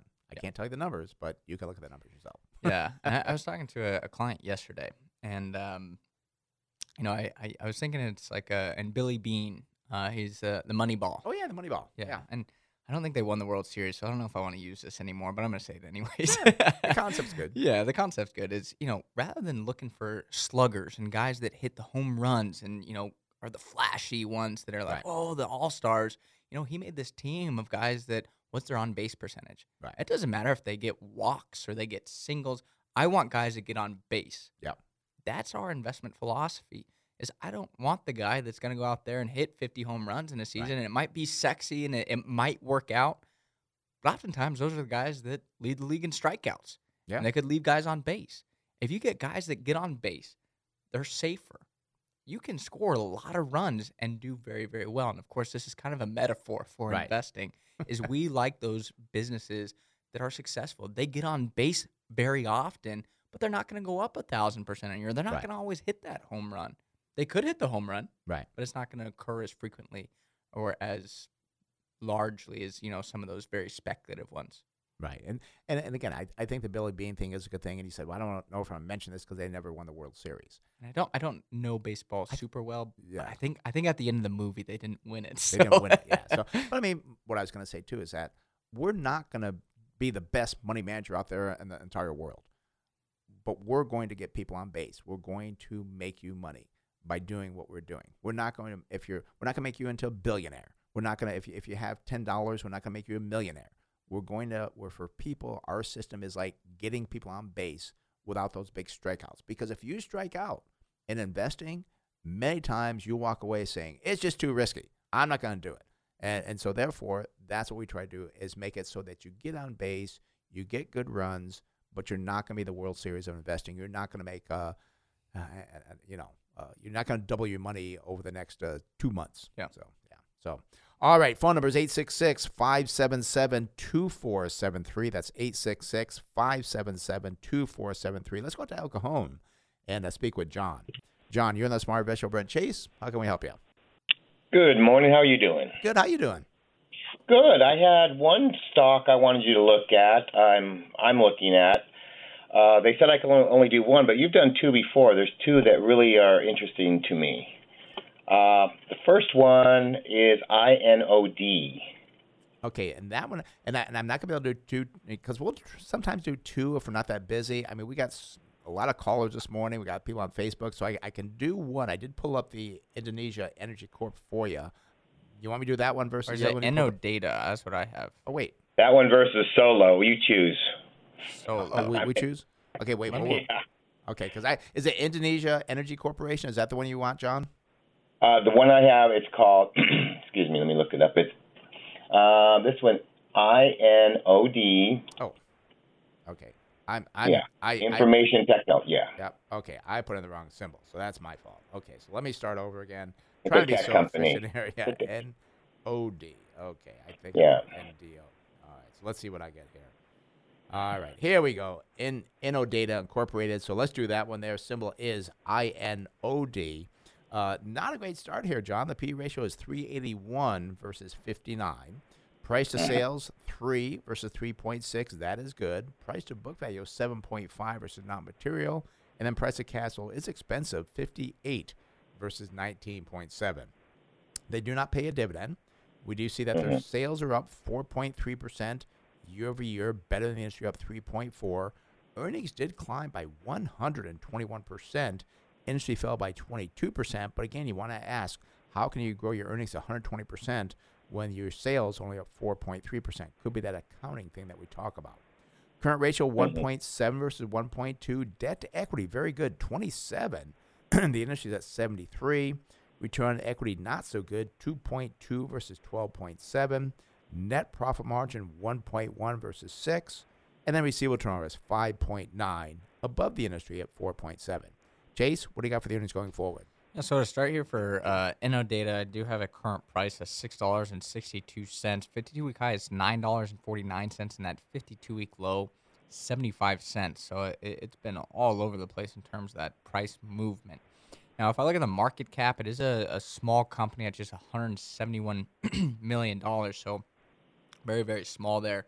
Problem with that, excuse me, I'm like you right now. I got something in my throat. That's hereditary. Yeah, I know. Problem with that is there's no analyst going forward, so I can't derive a target sell price. You're kind of on your own here in regard to following this company. Yeah. So it's again quite speculative, very, very risky. It could go back to $9, or it could go back perhaps to 75 cents. Yeah. So The reason I thought it had strength, and I don't totally understand what you guys just said, but I hear what you're saying, is that it's serving the banking, financial, I'm just reading it here, serving banking, financial services, technology, digital, retailing, healthcare, science, and insurance sectors. Those are pretty strong, and I see those staying strong. That's the only reason I felt like there was some merit to holding it. And John, you bring up a good point that those stay pretty strong. The thing you want to do is find a company that's strong as well. And this company here, we're just not sure if it's a strong company. So you want a company that's going to be around, not one that's too small that could be gone tomorrow. Well, especially if they serve that many industries and they're only $171 million market cap, how much are they really doing in each of those industries to derive, X amount of sales? And who are their competitors? Because they might have like one retail company or one financial company, and the rest of their business could be, in something that might not be as successful. So I would just want to understand the breakdown of it. They could serve a lot of industries, but be heavily concentrated in one in particular, which could hurt them down the road. And John, and I'll give you something, too, to excite you, but I shouldn't say this, but I'm going to. It's so small, if it's that strong, someone could pick it up and buy it at a much higher price. But don't gamble on that, but that is a possibility. I'll put it out there for you. All righty? Perfect. Yes, sir. Thank you so much. Sure appreciate your show. Okay, John, thanks for calling. You have a good one. You too. Bye-bye.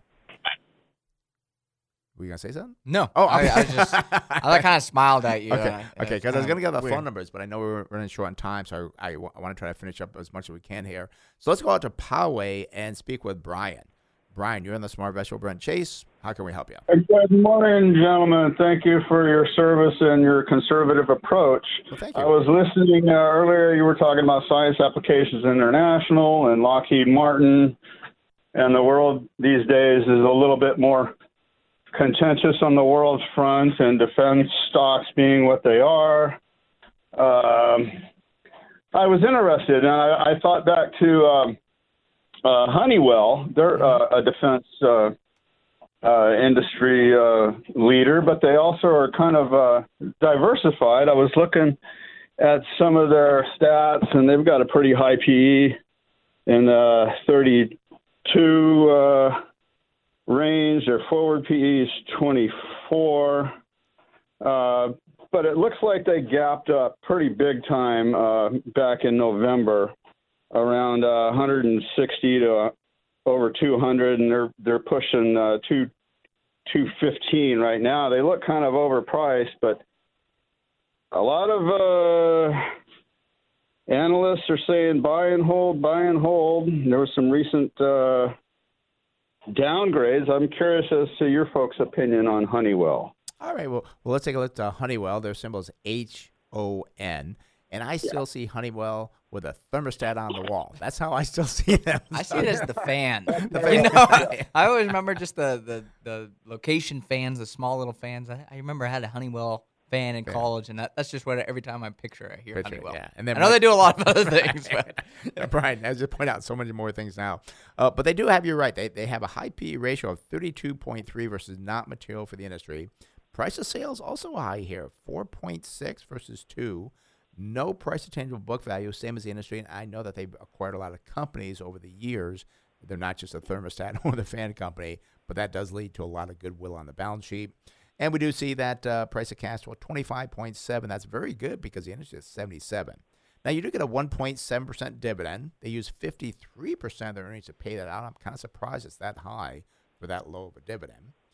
Their sales, well, they're actually down 11.1% year over year, which is worse than the industry decline at 3.5. Earnings per share for Honeywell fell by 16.4%. Industry was down 104. Now, the balance sheet, not too bad, but not too good. Current ratio, 1.5. That is the same as the industry. Debt to equity is 128, which is below the industry at 138. But 128, 130, that's about my absolute limit. I want to see also, too, when I look at that, are they paying down that debt? Is it rising? What is the cash flow? So when I get to that 128 level on the debt to equity, I really want to do more research to make sure that we're not going to have a debt problem a year from now. Return on equity is 26.5 versus a negative 1.2. Net profit margin 14.9 versus a negative 0.5. That's a positive. Receivable turnover is 4.6 versus 4.4. That is good. And inventory turnover of 5, well above the industry at 2.3. So I'm kind of like what I'm seeing here now, except for that debt. Chase, what about the earnings going forward? So current price here for Honeywell is $216.80. 52-week high, $219.67. And that 52-week low, well, that's $117.11. Now, I go out to December 2022. I do see estimated earnings per share of $8.89. Would give us a target sale price of $147.57. And, you know, as you know, Brian, once it hits our target sell price, we sell. Out. So, I mean, we would recommend to sell on this company. And I do think, you know, the defense sector right now is actually interesting. I know years ago we looked at it, and I like defense companies. I think they're pretty stable in terms of their contracts. There's always going to be demand for them. I do believe that. And right now, there's a lot of other defense manufacturers that the valuations are much, much stronger. And I think it's because this is a diversified company in other industrial-type industries as well, where they might be getting a lift in terms of their valuations. But I think a pure defense company is going to be where the opportunities are, not in a diversified company like Honeywell.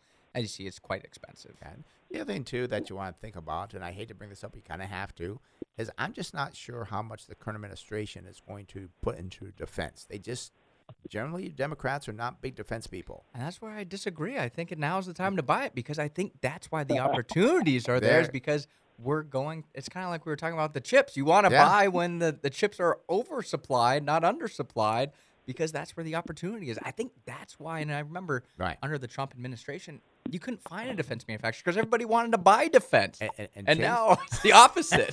And I agree with you 100% come 2023. Yeah. So, Brian, we like the concept of the company. I think it's a little bit too pricey. And I forgot, you said you hold it or you're looking at buying it? Oh, no. I was looking at it through rose-colored glasses. Okay. Yeah. I thought it was, too expensive, but I wanted to get your guys' take on it. And it's one I think worth watching. I appreciate the input, guys. Thank you very much. Okay, Brian. Thanks for calling. Bye. Bye-bye. I mean, investing is really pretty hard because, again, you see these great companies, and I know there's people sitting on a lot of cash, and it's like, I want to buy something, especially when you see things going up. And like, gosh, everybody's making money. I'm not. I'm sitting in cash. I listen to that guy, Brent Chase, and they say, don't get impatient, but everybody's making money but me. And my friend's up 20% on this one hype stock that he bought, and I should have bought that. Right. And the thing they miss out is the long-term effect. And I talked about for the younger gentleman, was 32? The cryptocurrency. Cryptocurrency. Compounding long-term. And I mean, yes, we're doing very good right now, but I'm looking at, okay, great in 2021, but you got to be thinking about 2022, 2023. You've got to think longer term, and it's okay to miss things a little bit. And do well. I mean, because we tell people we try and do 8 to 10, maybe 12% on average per year. That's what we strive for. Yeah. And if you look at the compounding of that over time, you do very, very, very well. But the problem is, I could do 25% a year on my own. I'm sorry, that's just there's some people that might have done that in the past. Oh, for 1 year. Yeah. So. But long term, I mean, gosh, you'd be a billionaire if you do the right things and you save and you could do 25% for other people. I mean, if a money manager says they can do 20% per year, I'm going to say they're lying. Yeah, the likelihood of that is they would be better than Warren Buffett. Yeah, they'd be very famous. And this is why we do the workshop. And again, I can't believe it's going to this Thursday. So the last time I talked about it, it is going to be Thursday, April 8th at 6 o'clock at Ale Smith Brewery right off of Miramar Road. It is free. We only have about 10 seats left. But we're going to talk about investing. If you love the radio show, you're going to love the detail that we go into at the workshop on the fundamentals. How much we do talk about the financial statements. We talk about things you shouldn't be doing. We'll talk about interest rates. We'll talk about bonds. We'll talk about things that you may have wondered about. But it's about I think we go about an hour and 10 minutes, Chase, is probably what we speak for. Yeah, probably around. I don't know how we're going to do questions yet. So I think that's what normally will take some time. So, normally I think our presentation is about hour and 10 minutes. Yeah. So, but it's something that's really going to help you out. But you got to sign up for it. Go to our website, smartinvesting2000.com. That's smartinvesting2000.com. You can call the office at 858-546-4306. That's 858-546-4306. Talk to Janae. I'm really very excited about doing this Thursday because we've not done one in over a year. Yeah, and the other thing, too, is if you want, bring a notepad. You can take notes. We're not going to stop you from taking notes and jotting things down. Most of the time, we do give out pens and notepads and stuff. But we do? We give out pens? We do with our with Wilsey Asset Management pen, but this time we're not because of COVID. Yeah, right. So it's a little bit different. But if you want to bring a notepad and take notes and stuff, be my guest. Be our guest. Be our guest. We hope to see you then. We'll see you then. Hope to see you Thursday. And there's a closing bell. Thank you for listening to Smart Investing Show. It is for informational purposes only and should not be used as investment advice. If you'd like to discuss in more detail your investment needs, have other investment questions, feel free to call myself, Brent Wilsey, or Chase Wilsey at 858-546-4306. That's 858-546-4306. Or visit our website, smartinvesting2000.com. That's smartinvesting2000.com. And for more daily educational information on investment tips, go to our Facebook page, Smart Investing with Brent and Chase Wilsey. Today's show is sponsored in part by Thomson Reuters Refinitiv. Closing song for Frank Sinatra's My Way is performed by local entertainer Roman Palacios. Thanks for listening to Smart Investing Show. We'll talk more next week. And may I say, not in a shop. This program is sponsored by Wilsey Asset Management.